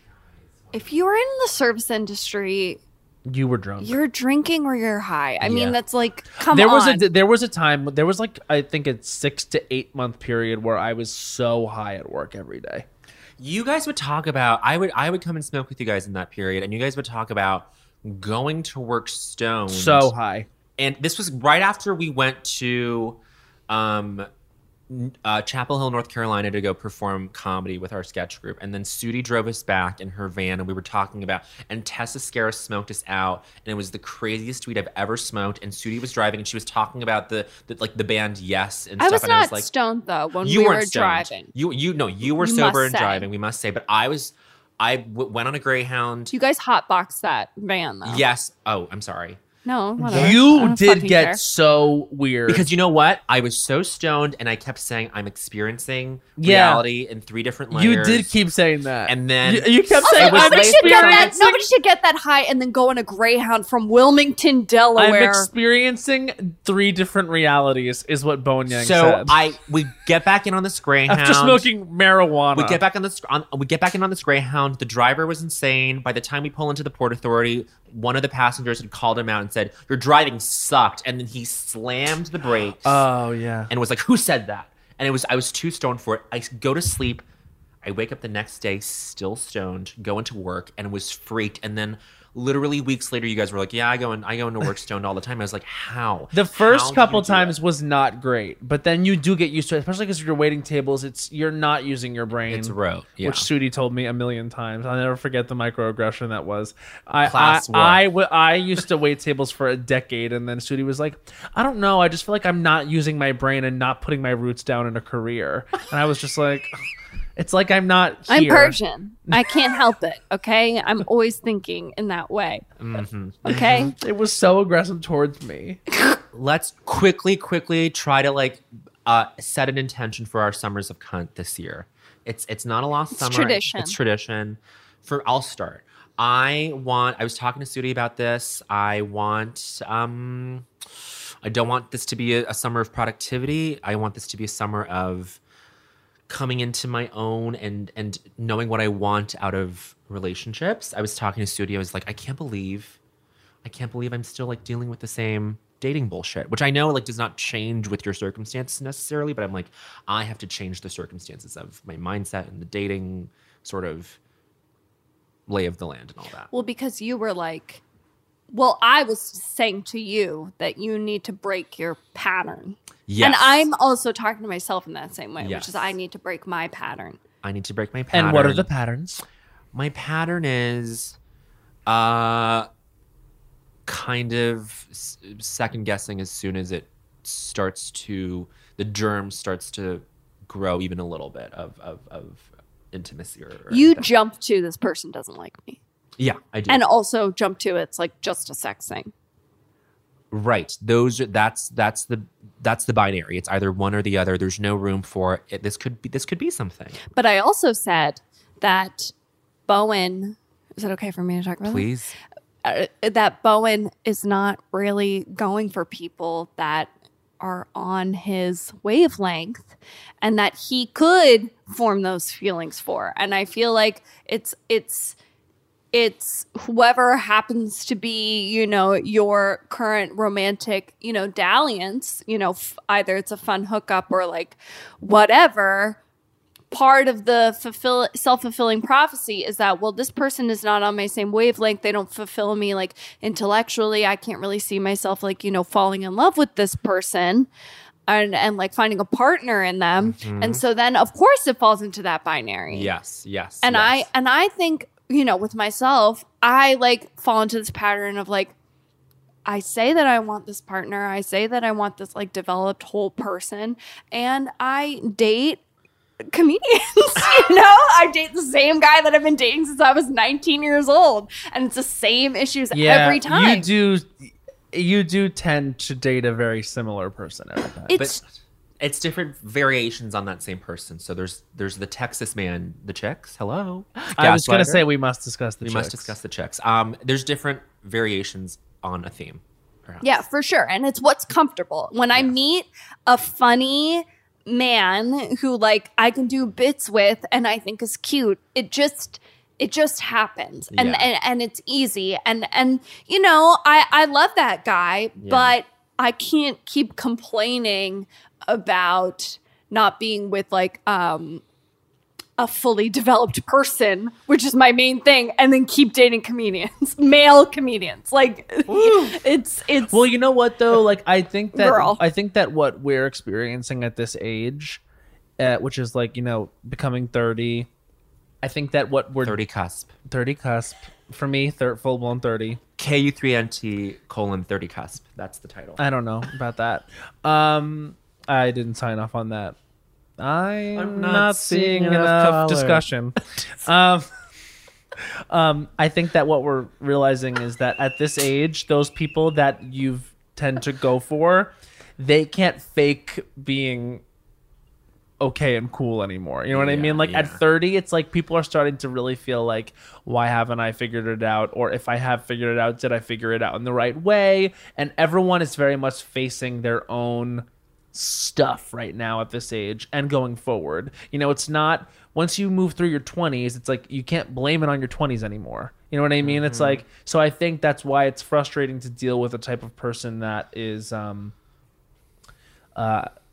has not figured it out. Yeah, I think this is a time when they are confronting that hard. Yeah, and I also find over and over again that like I have figured a lot more out than maybe other people my age have, and that's like it doesn't matter too if I'm like with somebody who maybe isn't like as financially stable as I am or isn't as like far along in their career as I am. And like I acknowledge that like I got to those places very early in my life, and I am very much willing to be with somebody who is not at that place in their life, you know, yet or ever, whatever. You know what I mean? Yeah. I feel like that's not a big deal for me. It's a big deal for them. Yeah. Yeah. That's totally a thing. You're a fixed point and they are trying to find themselves their circumstances relative to yours. It's hard to date men when you're a woman who is successful. Dixie chicks. Mm-hmm.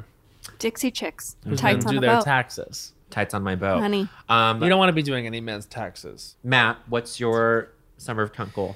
Okay, so I would say that it's almost weird to even have a summer of cunt goal because I feel that everyone's summer of cunt ambition should just be to survive. Yes. But I would say my summer of cunt goal is staying positive, and my summer of cunt goal is to be more honest with myself and to stop letting myself off the hook so many times. Like sometimes I will like let myself slip in terms of like I think I could probably like be indulging a little bit less. Like I'm like sort of eating, my diet's not great again in quarantine, and like I do smoke a ton of weed and like sit around and watch a lot of television, which is like, and I feel like a lot of people doing is like, it's quarantine, it's okay, and like You the don't have equivalent to of be like productive. reaching across the table and grabbing your hand and being like, it's okay, all you have to do is survive right now, all you have to do is make it to the next day, this is unprecedented what we're going through, you know, like no one has a rule book on how to do this right. It's quarantine. It's so different. And I'm just like, you gotta stop saying that at a certain point because this could be for a while. Like, you know, and I think we're all just saying like, well, the vaccine's coming. Who the fuck is the doctor here who knows that the vaccine is coming? Girl, how you gonna get it? And girl, how you gonna get it? And you're gonna take the first vaccine? Girl. Okay, horny. Girl, AstraZeneca has a 2 billion dose commitment to the Oxford vaccine. It's gonna come eventually. But just because you say that does not make it true. No, I'm the authority on No, this. you actually are And deeply you should not. listen to me. All I'm saying is that like we can't use this complacent time to be complacent, if that makes sense. Yes. Like yes, a huge focus of our lives should be just like trying to find like are little moments of positivity that keep us going day to day, but also like I want to make sure that I'm still taking care of myself. You know what I mean? Yeah. I don't want to It use also like doesn't need to be your default, which is like full hedonistic debauchery. Right. You know what I mean? We don't always have to go there. No. You know what I mean? And I feel like people who ordinarily would deal with stress by like going out and dancing or going out and having sex or going out and like, you know, drinking or like going out and doing this, like you're facing all those things and you're supposed to be in your house. And so for me, like, I'm the kind of person that doesn't have great impulse control when it comes to like eating stuff or, you know, like indulging in whatever. And so for me, I just want to exercise a little bit more self-control. And just because someone else is like, doing one thing doesn't mean I have to do it. And I just want to stay more positive. And I think the way I can do that is to sort of be a little bit real with myself about the fact that, like, you know, just because I'm in this apartment all the time doesn't mean that, like, my life has to feel sloppy or I don't have to feel sluggish or, you know, like I did start like working out, you know, Ariel, I get on the Zoom with him and like I work out with him, and the first day we did that, because I hadn't worked out in so long, I felt awful. I had to stop like 3/4 of the way through and like almost threw up just because it had been so long. And also there's so much weirdness. You can't go from like 0 to 100. No, and I really wasn't, but it just kind of was like a wake up call of like really the way I've treated myself over the past 4 months. And for me, it's like I had made so many positive changes in that area that I don't want to fall back to like a me in my mid to late 20s where it was sort of like I can do whatever the fuck I want. Like my metabolism is good. Like that's not really the case anymore. Like I'm 30 years old. 30 cusp. Like again, I am 30 years old, not 30 cusp. Like he keeps kind of like taking the narrative You're from on the me. cusp of your 30s. Between well, your we 20s just and don't want I'm your in my 30-year-old 30s. ass to erase that we're 29. You can do and feel however the age that you want, but me, I'm not gonna. Again, this is the accountability of self. Like I am 30 years old. I'm saying that the three of us are bound to a common identity of 30 cusps. Okay, well, you keep dragging and also, me you back. know how I feel about the 30-year-old narrative. And I'm not saying that means old. I'm just saying it means that like I can't get away with the stuff that I used to get away with, and that's not a bad thing. It's a good thing. I'm trying to be accountable. You know what I mean? I just don't want to feel like shitty, and I feel shitty when I eat Taco Bell at 1 a.m. Yeah, because it's not good for you, honey. Right, and I know that, and but like that's where my impulse control falters, and like I don't feel good when I'm up till 3 a.m. and then wake up at noon. That's why like I'm so excited to be working again, and like I'm really excited to be like doing things again, and like it's great to remember that will return, because I like to go to bed at 10:30 or 11 p.m. and then wake up at 7:30, 8 o'clock in the morning. Like, I like that. Like, I've really discovered that about myself in moving to Los Angeles. Like, I like a routine. I love to work. I loved having a social life. And to be honest with you, like, before this was all happening, I had never been happier. I had been never been so professionally successul. You know, like things were going great in my personal life. You also love being busy. I love being busy. Yeah. And I had I would wake up in the morning and be so excited about the day, and there was so much going on, and like so much stuff that's still going on in the future, you know, whether it's delayed or finding a way to happen. And I just, you know, and it's so funny because while all this good stuff was happening, like you got me that little Tower of Terror bell. Yes. And I ding it. It's like a little, like, what would you call it? Like a bellhop bell. Uh-huh. And I started dinging it every morning for luck. And I was like, I gotta ding it for luck. And then one day, I dinged the bell, and I was walking out the door, and I was like, well, I mean, all this good stuff is happening now, but it's gonna end. Like, there's no way I can continue to be this happy. And then I had my 30th birthday, and then 3 or 4 days later, it was like quarantine went, or the coronavirus went from something that was like not our problem to like very much our problem. And they were saying in a couple weeks it'll be fine. And then when it was clear that was not the case, like I did, like there was like a period there where like every 6-7 days I would have like a very very dark day.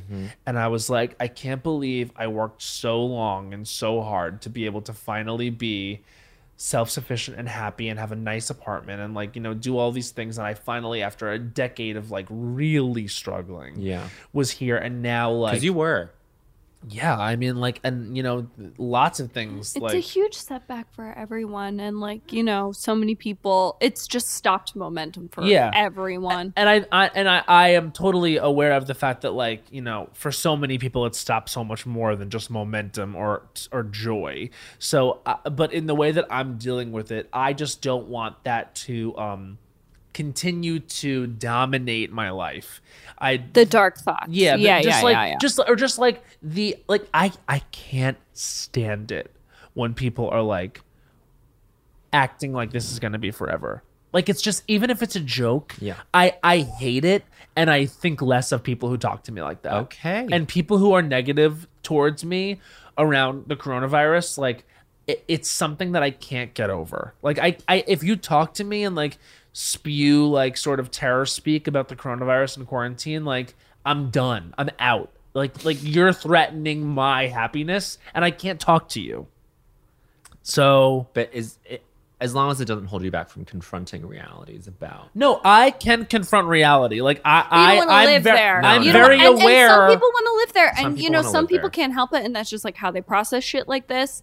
And like they need to keep up on the news. Well, those and they people need can to get, know. but those people can get the fuck away from me. Yeah. Is what I'm saying. It's Yeah. Like I don't want to talk to you. I don't want you in my life. If you are going to be some sort of like someone who's obsessed with fatality, I'm out. I don't You- like you- it. you I just don't don't- like negative energy. You just don't want to talk to like a black pillar who's like, okay, this like we're fucked forever. Yeah, I don't want anyone to I don't need anyone in my life that's like thinking we're going to be living in COVID soup for the rest of our life. Even if that's true, I just don't care to engage in it because of what I know it does to me. And so Yeah, like that's fair. keep it away from me. Sure. Because that's just the way I feel. And so what I feel like I'm focused on for Summer of Cunt is just making the world a beautiful place that I can still positively Your little live in bubble. for myself. Sure. Which is hard. Yeah. Yeah. But it's hard to have goals in terms of like, interpersonal relationships or my own body or this or that, Okay, the other thing drag me. without relating it to the coronavirus, which is what we're all going through. Because for me, it's like that is the dominating thing. That is the equalizer of everyone right now. And for me, it's just like trying to find a way to live with this, understanding that it might be however long. Yes. You don't want to plot your personal growth without considering the monoculture that is COVID. Well, how could you live like that? Like, how could you actually live thinking, well, this is what life is now until the day I die? Like, I don't get I it. mean, some people, in the same way that you function, that you would rather stay in a bubble of positivity because you're very sensitive to those kinds of thoughts. Some people get comfort in the reality and knowing what's Yes. going on. Some people need to know the facts, live in the facts, and think worst case scenario so that they can prepare for that. And that is how some people function and cope. I mean, I think the bottom line is that people, we all know how horrible the situation is. People are dying and the government is failing us. And, how you live with that every day, as long as you know that and you're like responsible for that, responsible reacting to that, then I don't know what I'm fucking saying. I'm just like no, I know. fucking, I know what I mean? You're trying to present like a logical reason for why someone would be obsessed with the situation that we're Well, now my in whole because family they want to understand what's happening and they want to feel like my whole family, it's comfortable like with it. it's like another case here, another case there. Like, I mean, that's the text thread is like anything you bring up, it's like, well, yeah, I mean, and we're never going to get this, and those people are dying, and like, of course they won't wear a mask and everything. I mean, my entire like extended family lives in that every day, but they're also, that's just how they function. They are news sponges, and they need to monitor the situation. And let That's me just make them. clear that I am not someone who doesn't watch the news. I very much know what's going on, and Is the Matt news. watches the news. Is the news. Is the news. I keep up every day with what's going on, and I am doing everything in my power, like to stop the spread in my own life. But what I'm saying is, when people are comfortable with negativity and fatality, which is different than reality. Reality is we are in a horrible pandemic, and every single day there's more cases in the United States because our government is failing. That's reality. I'm comfortable with knowing reality. What I'm uncomfortable with is people submitting to the idea that this is forever. Sure. And like that's what's going to be top of mind forever. I just don't understand. How could you what are you looking forward to? You need then? to see a light at the end of the tunnel. I Very mean, much so. Yeah, and Very I don't much think that so. it's. I don't think that that's accurate to say that this No. is the new normal and everything. I mean, huge cataclysmic events happen, in the world, and then you adjust to a new reality, and some things are different, and some things are the same, and that Right. will probably be what happens here. I just get frustrated when when there's sort of a resignation to death. Like I just like that because I need to I like living. If that sounds basic, but whatever. No. Sudi, let's go to you. Sudi, what's your summer of cunt? Well, you know, I was thinking about this today in the shower. And I was thinking that like a big reason why Bowen and I were like, let's go to LA was that we were, you know, as safe as you can go. As safe as you can be. You know. Everything is Well, you know, everything's a risk. So you be as safe as you can and still things could happen. You got to mitigate the risk and be like, oh, well, this is worth it. You know what we decided it was. You know, it's because like Bowen and I were like in our apartments in New York and we're both single. And like a big thing for me was that like I kept having these dark, repetitive thoughts, like just living in like a dark thought cycle. And I would like work and I had like the shrill Zoom room and like a running joke that I would say like, if I like talked a little bit too much or told a boring story, like in the shrill Zoom room, I would like say afterwards, I was like, you guys are the only and first people I talk to all day. And so if I seem crazy right now, like that's why. Yes. And one of my like recurring dark thoughts was, and it sounds like so nasty, like in the world of COVID to like think of this, but also like this is what Summer of Cunt is about. And it's like often about our romantic lives. I think also because like career wise or like life wise, we feel good. And so like we tend to focus on our romantic lives. But I was like, this summer or whatever, I was like, I was going to find a fucking boyfriend and I was going to, you know, like SNL was going to be over and I was going to get fucking snatched. And then this was going to be my like slutty summer, which, you know, this is a pattern for me is like, I have slutty summers, which is like a God bless. And I was like, this is going to be it. And I'm going to like fuck and I'm going to find a husband, but also like fuck. And like, I just kind of was in this thought spiral of I'm alone in my apartment. I don't have a partner. I'm going through this alone and I'm going to be alone because there's this window that I have before I have to go back to work and work like 1,000 hours a week and be so burnt out that I like can't even like see, let alone like touch a dick. And, you know, they really don't talk about it. They need a chapter in the SNL book about like how to fix your sex life. I mean, come on. How to touch a dick, first of all. Please let me know. But then, you know, it's funny because, like, just the other day, I was in our Airbnb. And, you know, it's COVID. And I'm talking to this guy. Yes. And we sort of had, Go on. There was a phone sex situation. I love it. I love it. I love it. And you know what? I love it. I love it. I love it. And after work, okay, so I'll just say it went there. It absolutely went there. Did it finish there? Oh, yeah.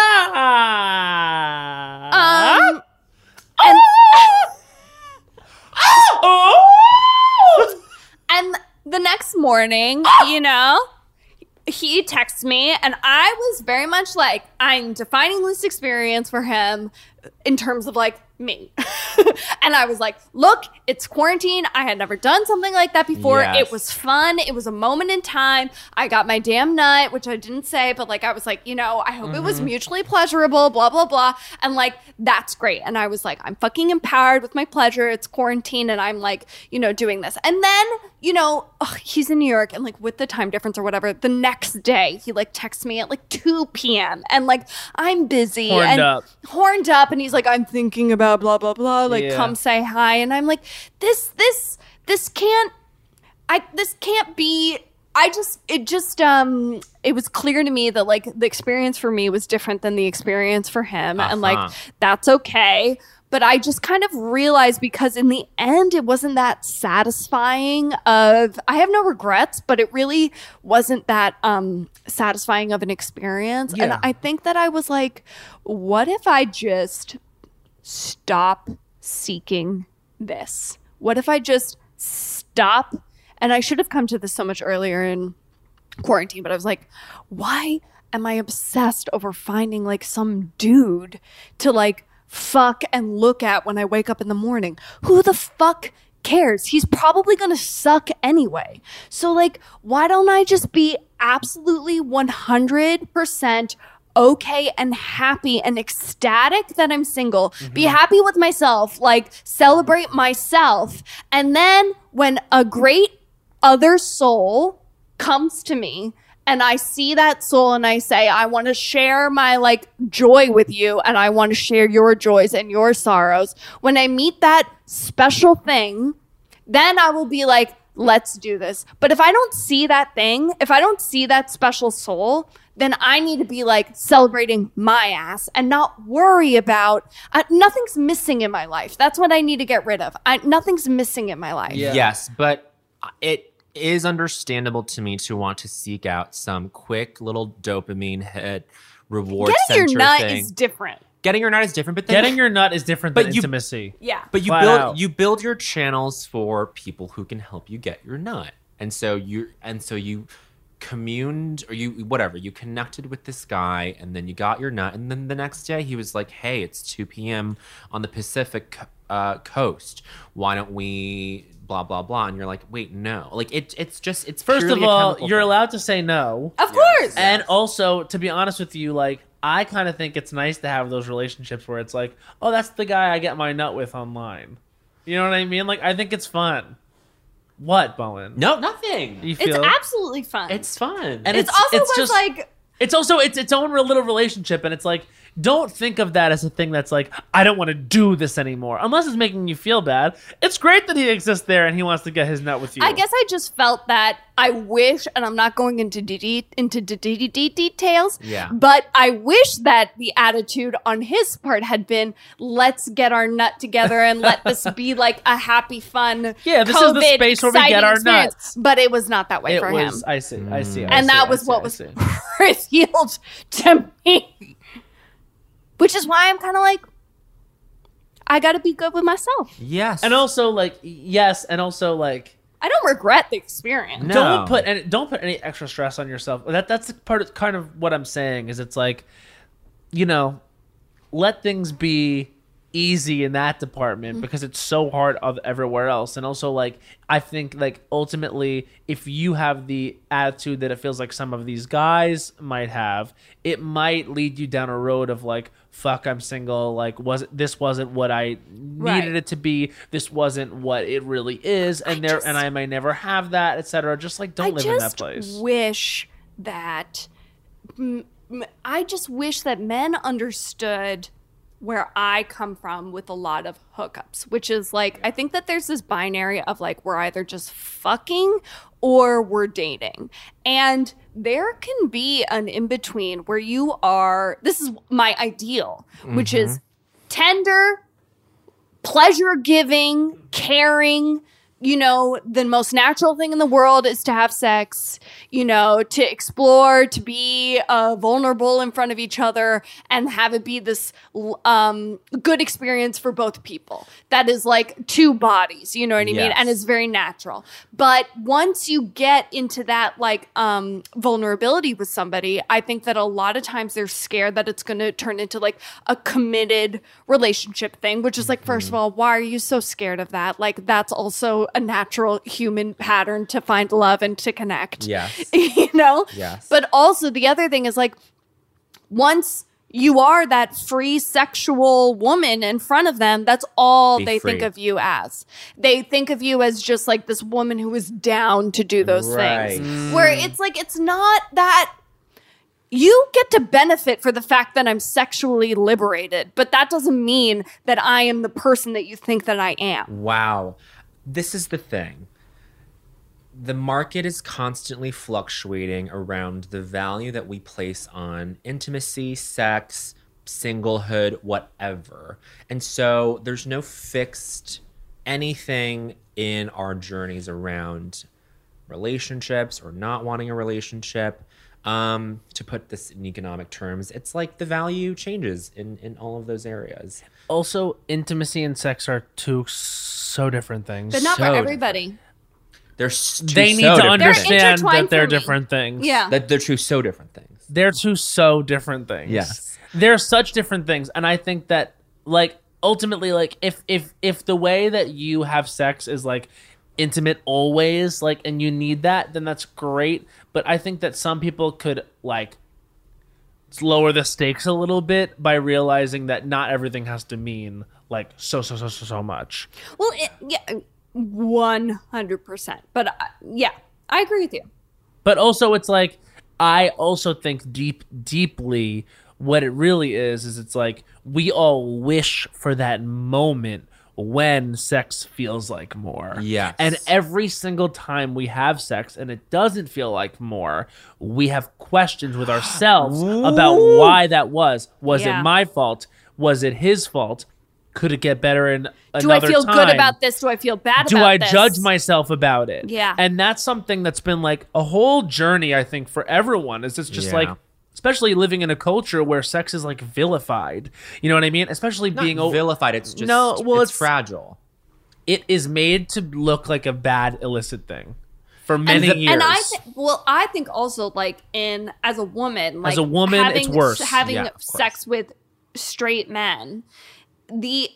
What I take from what you're saying, Matt, is like the intention versus the aftermath is often two things. It's like the thing where like you're watching porn and you're like typing in your search words, and then afterwards, once you nut, you're like, What I the don't even hell? know what the fuck Yeah, that was. right. Like, Yeah. who is that? I don't know who that is. But it exists with just you, and so you don't have like a narrative back and forth about it. Whereas when you have sex with another person, you have to leave that situation knowing that you shared it with someone else, and they have an emotional conversation that they're having with themselves about But it. which is worse? Like, because when you're just left with your own thoughts and search words, there's no exhaust valve. So you're just like, well, this is my shit. Mm-hmm. I think it's always going to be worse when you have questions about what someone else felt about it. I kind of feel like the pattern that I get stuck in is that I feel sexually free. I also like am horny and a sexual person. And so when I'm attracted to somebody or on a date, that's something that I'm looking for is like that fun hookup at the end of the night, whatever like degree of hookup that is. Yeah.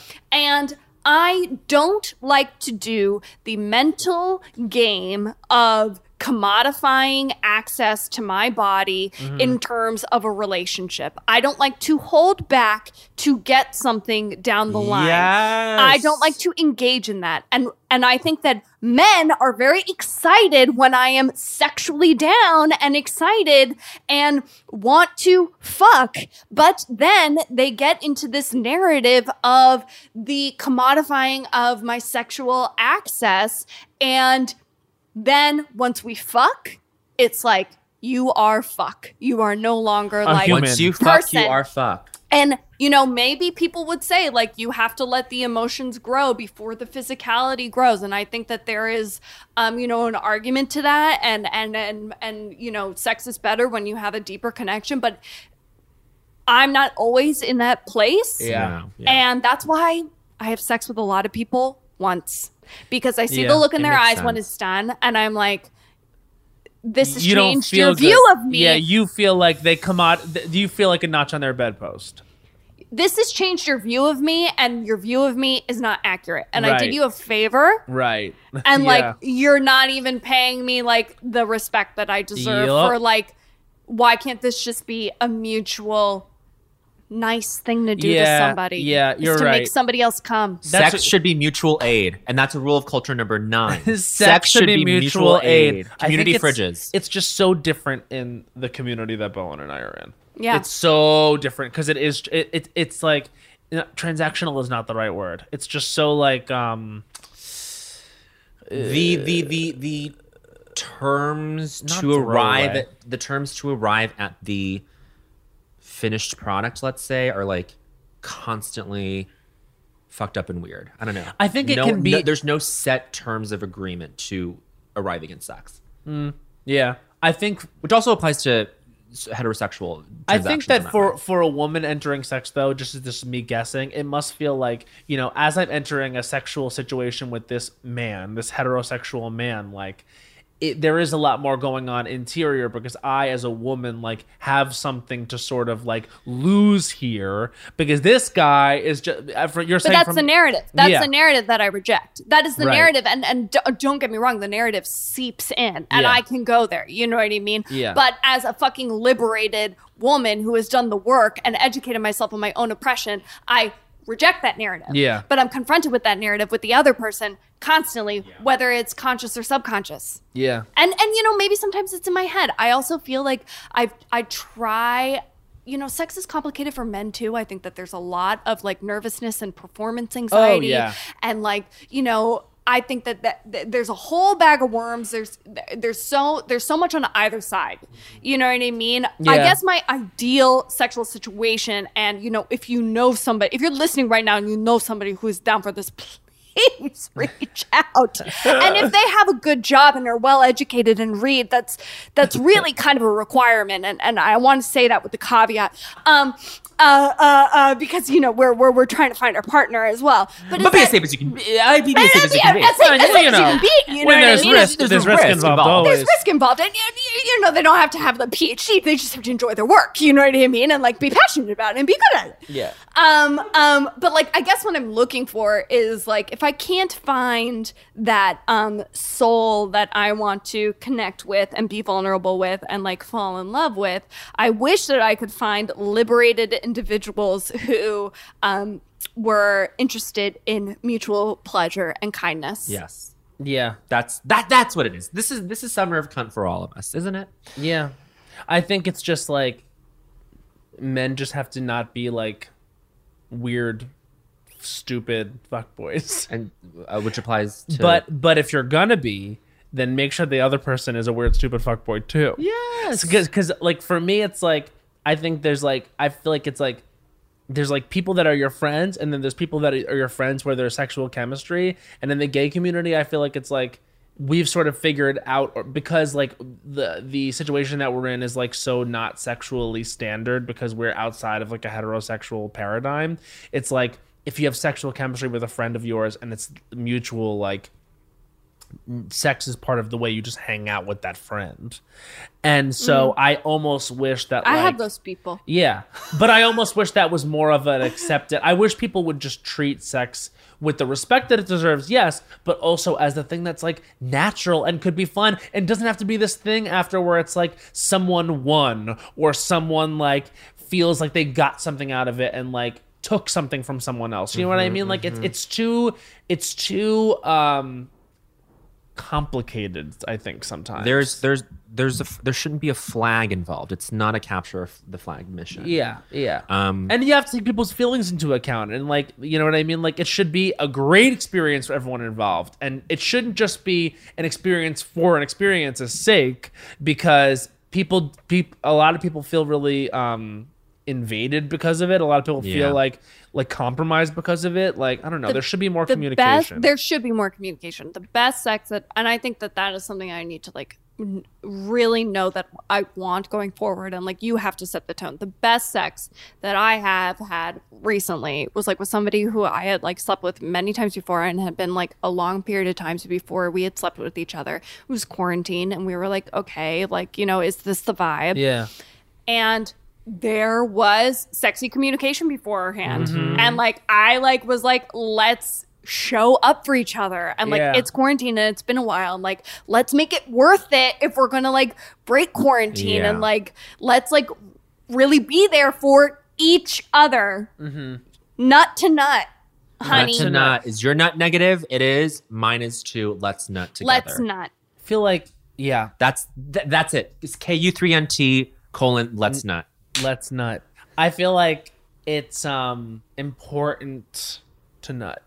Yes. I had something else to say, but I realized we have gone so long and we have to get to I Don't Think So, Honey. We have to get to I But Don't Oh Think my before God. we do, we should just say Gaslighter, the album by the Dixie Chicks, aka The the Chicks. Chicks, is fucking amazing. Incredible.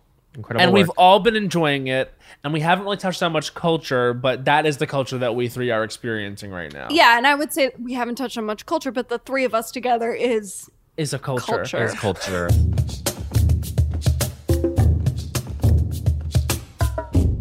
There's a new sparkling water beverage from the makers of Bubbly, Bubbly Burst. Refreshing bubbles, colorful bottles, and playful smiles galore. Bubbly comes in a variety of 6 fun flavors that taste incredible, and with no added sugar and low calories, there's a lot to smile about. Each sip adds a burst of fun to your day. I don't know about you, Matt, but it's my perfect beverage for catching up on all my favorite shows with. Yes, baby girl. And the resealable bottles makes them easy to take them on the go. Bubbly Burst has antioxidant and immune support, too, keeping us feeling great all day long. Hey, try new Bubbly Burst. Snag a Job is where America goes to hire, with the deepest talent pool in hourly hiring. With access to over 6 million active hourly workers, Snag a Job is the all-in-one solution for hiring high-quality employees who can cover all your needs. On demand, temp to hire, part-time or full-time. You name the position. Warehouse worker, retail associate, grocery store clerk, fitness trainer, baker, stylist, bellhop, podcast producer. Yeah, Snag a Job's got a worker for that. With our easy-to-use platform, you're able to seamlessly post and fill available positions quickly with a dedicated customer support team to provide all the help you need along the way. Kind of nice knowing you have a talent pool like that in your own backyard, right? Snag a Job is the partner you need to keep your business running smoothly. So visit snagajob.com or text snag to 242424 to talk to an expert. Snagajob.com, where America goes to hire. Hacks is back for season 3, and so is the official Hacks podcast. In each episode, Hacks creators Lucia Aniello, Paul W. Downs, and Jen Statsky speak with cast and crew members to unpack the Emmy-winning comedy series. You'll hear Hannah Einbinder and Jean Smart speak to their on-screen dynamic, along with Hacks writer and actor Pat Regan, on how their improv experience helped them when shooting scenes and what it was like writing scripts for specific actors. You'll also hear from crew members like the costume designers on what it was like creating the world that Deborah and Ava inhabit. Hear stories from the show's writer's room, on-set antics, and more. Watch Hacks streaming exclusively on Max, and listen to the official Hacks podcast on Max or wherever you get your podcasts. Hey, I'm Matt Rogers from Las Culturistas. And I'm Bowen Yang. Did you know small businesses make up 99.9% of all businesses in the U.S.? The world is powered by entrepreneurs. And if you're a small business owner or even someone dreaming of starting your own business, then you'll want to check out season 2 of Mind the Business Small Business Success Stories from Ruby Studio, from iHeartMedia, and Intuit QuickBooks. In every episode, hosts Austin Hankwitz and Janice Torres talk to entrepreneurs about how they've grown from the lessons of launching and nurturing a small business and how they have found success being their own boss. From the excitement of first starting out to finding the right tools and resources to process invoices and payments like QuickBooks Money, you won't want to miss these inspiring stories of entrepreneurship and discovering ways to business differently so you can too. And if you're a small business owner or even someone dreaming of starting your own business, then you'll want to check out season 2 of Mind the Business Small Business Success Stories from Ruby Studio, from iHeartMedia, and Intuit QuickBooks. Shall we? We shall. This is I Don't Think So, Honey. This is where we take 1 minute to rail against something in culture. I have something, Matt. Do you have something? I do. Okay, I so do. Traditionally Matt goes first, and let's keep up with tradition since this is a traditional episode. Matt, this is Matt Rogers. I Don't Think So, Honey. His time starts now. I don't think so, honey. Zac Efron and the conversation around Zac Wow. Efron. Because recently I saw a little article that was like, wow, Zac Efron's new dad bod. Okay, we have to understand this is not a dad bod. This is what happens when you have a lot of help from a lot of substances, maybe illegal, maybe not, and you sort of age. And you sort of become like what Zac Efron is now. You could not achieve this type of body without outside 30 help. seconds. And I feel like there's sort of like this toxic conversation around like his looks as if they're natural. His looks are not natural. Oh my goodness. And so having a conversation with him without saying that is, to me, dangerous, especially with gay men. 15 seconds. Which I've seen a lot of gay men actually discuss online, which they should be. Also, I don't think so, honey, Zac Efron, because I can't see him in a musical with this body. He needs 5 to be seconds. slim enough to dance. Uh-huh. I want to see Zac Efron dance and sing. If not, I don't think so, honey. And that's women. And you think that with that body, he cannot dance? I just feel like I can't take him seriously if he were to start singing and dancing, and I want Zac Efron singing and dancing. He should be in dancing shape, not bulking up in the woods shape, because that's really the only acceptable thing we can accept him as a screen presence, because we've now seen what happens in the aftermath of whatever he was doing to get his body the way it was in like Bad Grandpa. Sure, but for you to box him into a Link Troy box, He should stay in that box. No, this is something I really feel about him, is it's like, that's what he's best at. He's most charming doing that, and it is heteronormative culture. It is toxic masculinity that drove him away from what he's truly gifted from. I see. And then he peaked back in with Greatest Showman and was so charming and so lovely great, in that yes. movie. And it was so fun to watch him return to that. And now all of a sudden he's like, what? Like Left Turn being again. the Revenant in the woods? Like, what the hell is happening Yeah. in this new show? And then everyone's like, talking about his body transformation. I'm like, you want to talk about his body transformation? Let's have a discussion about superhero bodies. Let's have a transformation- discussion about Chris Evans' body and why it is the way it is. The 'Cause transformation it's not is- from working out just naturally. The transformation is going from 10% body fat to 15, let's say. It's not even that drastic. There's not even any way there's that much of body fat on him. And I just feel like there is a sort of, you can really boil down the toxic narrative, which is like, this is what an in-shape man looks like, seeping down to America and the world. I think we can really talk about it with like Zac Efron and what he looks like right now, because it's like, to me, like, I don't want to like guess the way he's feeling, but like, I don't know if that, he doesn't seem to me like necessarily super happy person, because I don't know if he's like, if this is him living his truth, then God bless, but like, he to me is like someone who got famous really young. The industry recognized him as someone they could probably turn into an A-list star, and they did all sorts of experiments on him to make him what he was, and those have also been social, because I don't think he's talking in his natural voice. And I mean, No. like, I just have It's a a lot It's of a mask drag. His whole celebrity is based around the dichotomy of, yes, I sing and dance, but not gay, not gay, not gay, not gay. Yeah, he is literally constantly hashtag no homo. Yeah. And it's like weird. It's Be gay. weird to me. It's or not even be gay. 'Cause No, I'm not saying actually be gay, but like it's like when guys at UCB would be like, I hate when you call it improv theater. It's like what you're doing is theater. gay. Yeah. What you're doing is theater and what you're doing is gay, and so just like fucking own it. Yeah, there's a Yes. rule that you can't wear shorts. You have to wear pants. It's theater, bitch. Like, you're up there. People paid to watch you perform on a stage, a thrust stage. Also, every single woman at UCB has a fucking BFA from like Boston Conservatory, and like was absolutely the most highly trained musical theater actress who decided that she wanted agency and autonomy over what she performed, so she went to comedy and was actually low key the best person on your team, bitch. Becky Shacoin, Sam Reese. Fuck off. Not those fuck off to the guys. Fuck off to the guys. Okay. Thank you, Matt. Sorry. I just feel like, that's I'm standing by that, because I just think it's a shame, because had he been natural, He would be a beautiful man. And I'm not attracted to what he is right now, because it's like so much. Anyway, he's not for me. I guess he's for straight men only now. I don't know. Anyway, this is Bowen Yang's I Don't Think So, Honey, and his time starts now. I don't think so, honey. Parking. It's the most inconvenient, stressful part of driving. And why should it be at the end? You know, to end off the journey of driving with the most stressful. That's not how a narrative structure works. It shouldn't. The climax should not be at the end.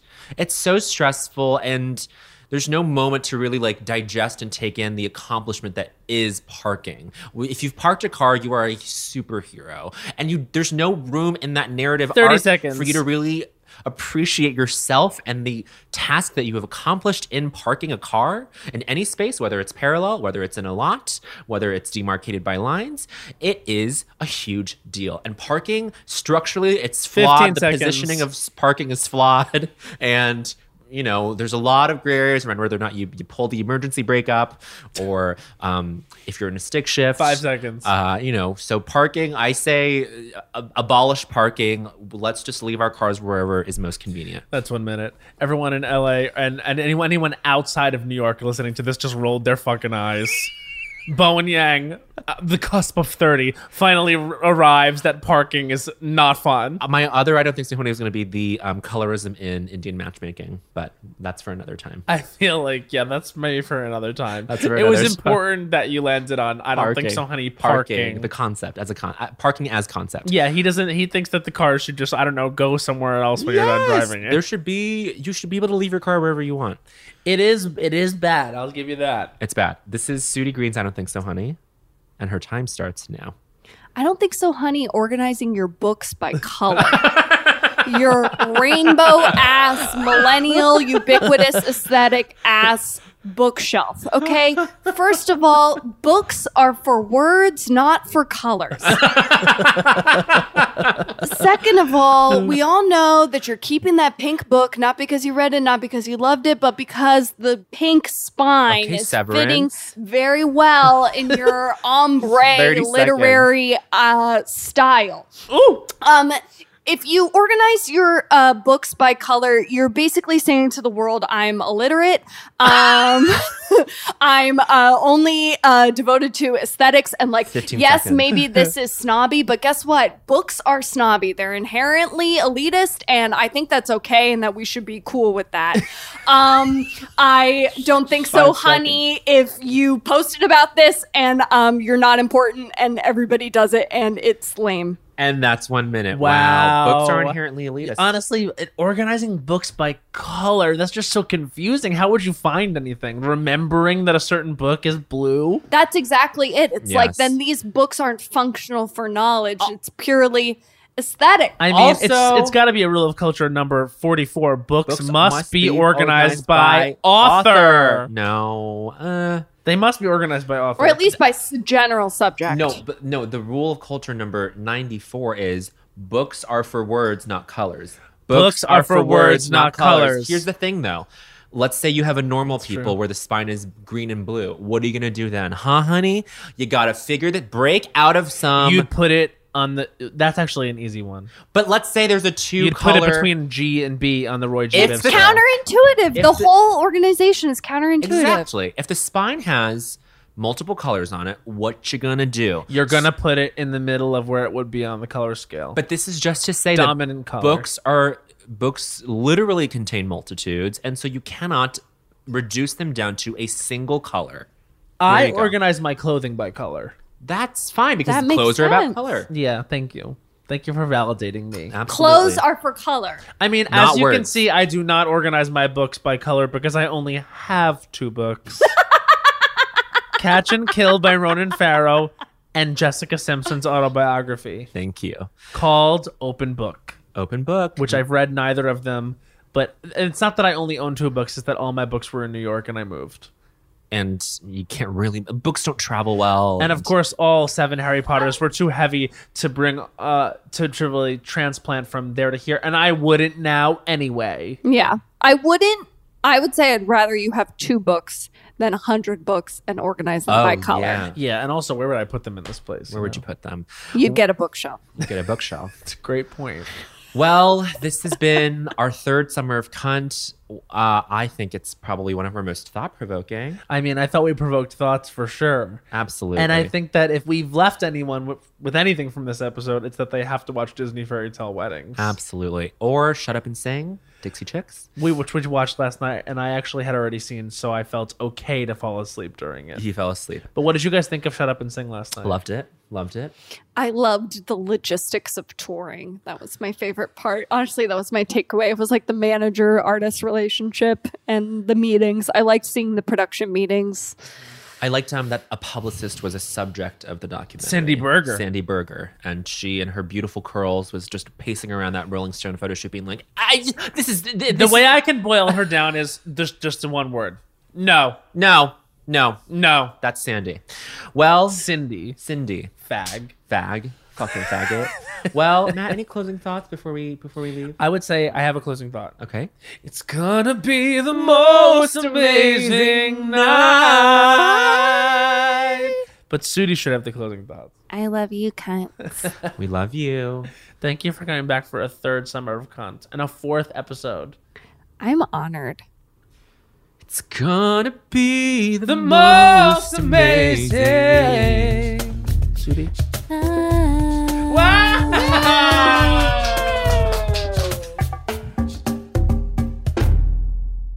There's a new sparkling water beverage from the makers of Bubbly, Bubbly Burst. It's bursting with fruit flavor, no added sugar, and all smiles. Bubbly comes in a variety of 6 fun flavors that taste incredible. And with no added sugar and low calories, there's a lot to smile about. I don't know about you, Matt, but it's my perfect beverage for catching up on my favorite shows with. Yes, Lil Bowen. Bubbly Burst has antioxidant and immune support, keeping me feeling great all day long. You deserve that. Try new Bubbly Burst. The Elevation with Stephen Furtick podcast was created with you in mind. This is a podcast for those feeling discouraged or needing guidance from God. Together in this podcast, we'll dive deep into scripture, uncover the powerful truths that will help you rise above your limitations and embrace your full potential. We're here to equip you with the tools you need to conquer life's challenges. Listen to Elevation with Stephen Furtick every Sunday and Friday on the iHeartRadio app, Apple Podcasts, or wherever you get your podcasts. Oh, hi, I'm Rachel Zoe, and my podcast, Climbing in Heels, is back and better than ever. You might know me from the Rachel Zoe Project, or perhaps from my work as a celebrity stylist. And guess what? I'm still just as obsessed with all things fashion, beauty, and business. Climbing in Heels is all about celebrating the stories of extraordinary women, and this season is here to bring you a weekly dose of glamour, inspiration, and fun. Listen to Climbing in Heels every Friday on the iHeartRadio app, Apple Podcasts, or wherever you get your podcasts. I'm Diosa. And I'm Mala. We're the creators of Locatora Radio, a radiophonic novela, which is a fancy way of saying a podcast. Welcome to Locatora Radio Season 9. Love at First Listen. This season, we're falling in love with podcasting all over again. With new segments, correspondence, and a new sound. Listen to Locatora Radio as part of the My Cultura Podcast Network. Available on the iHeartRadio app, Apple Podcasts, or wherever you get your podcasts.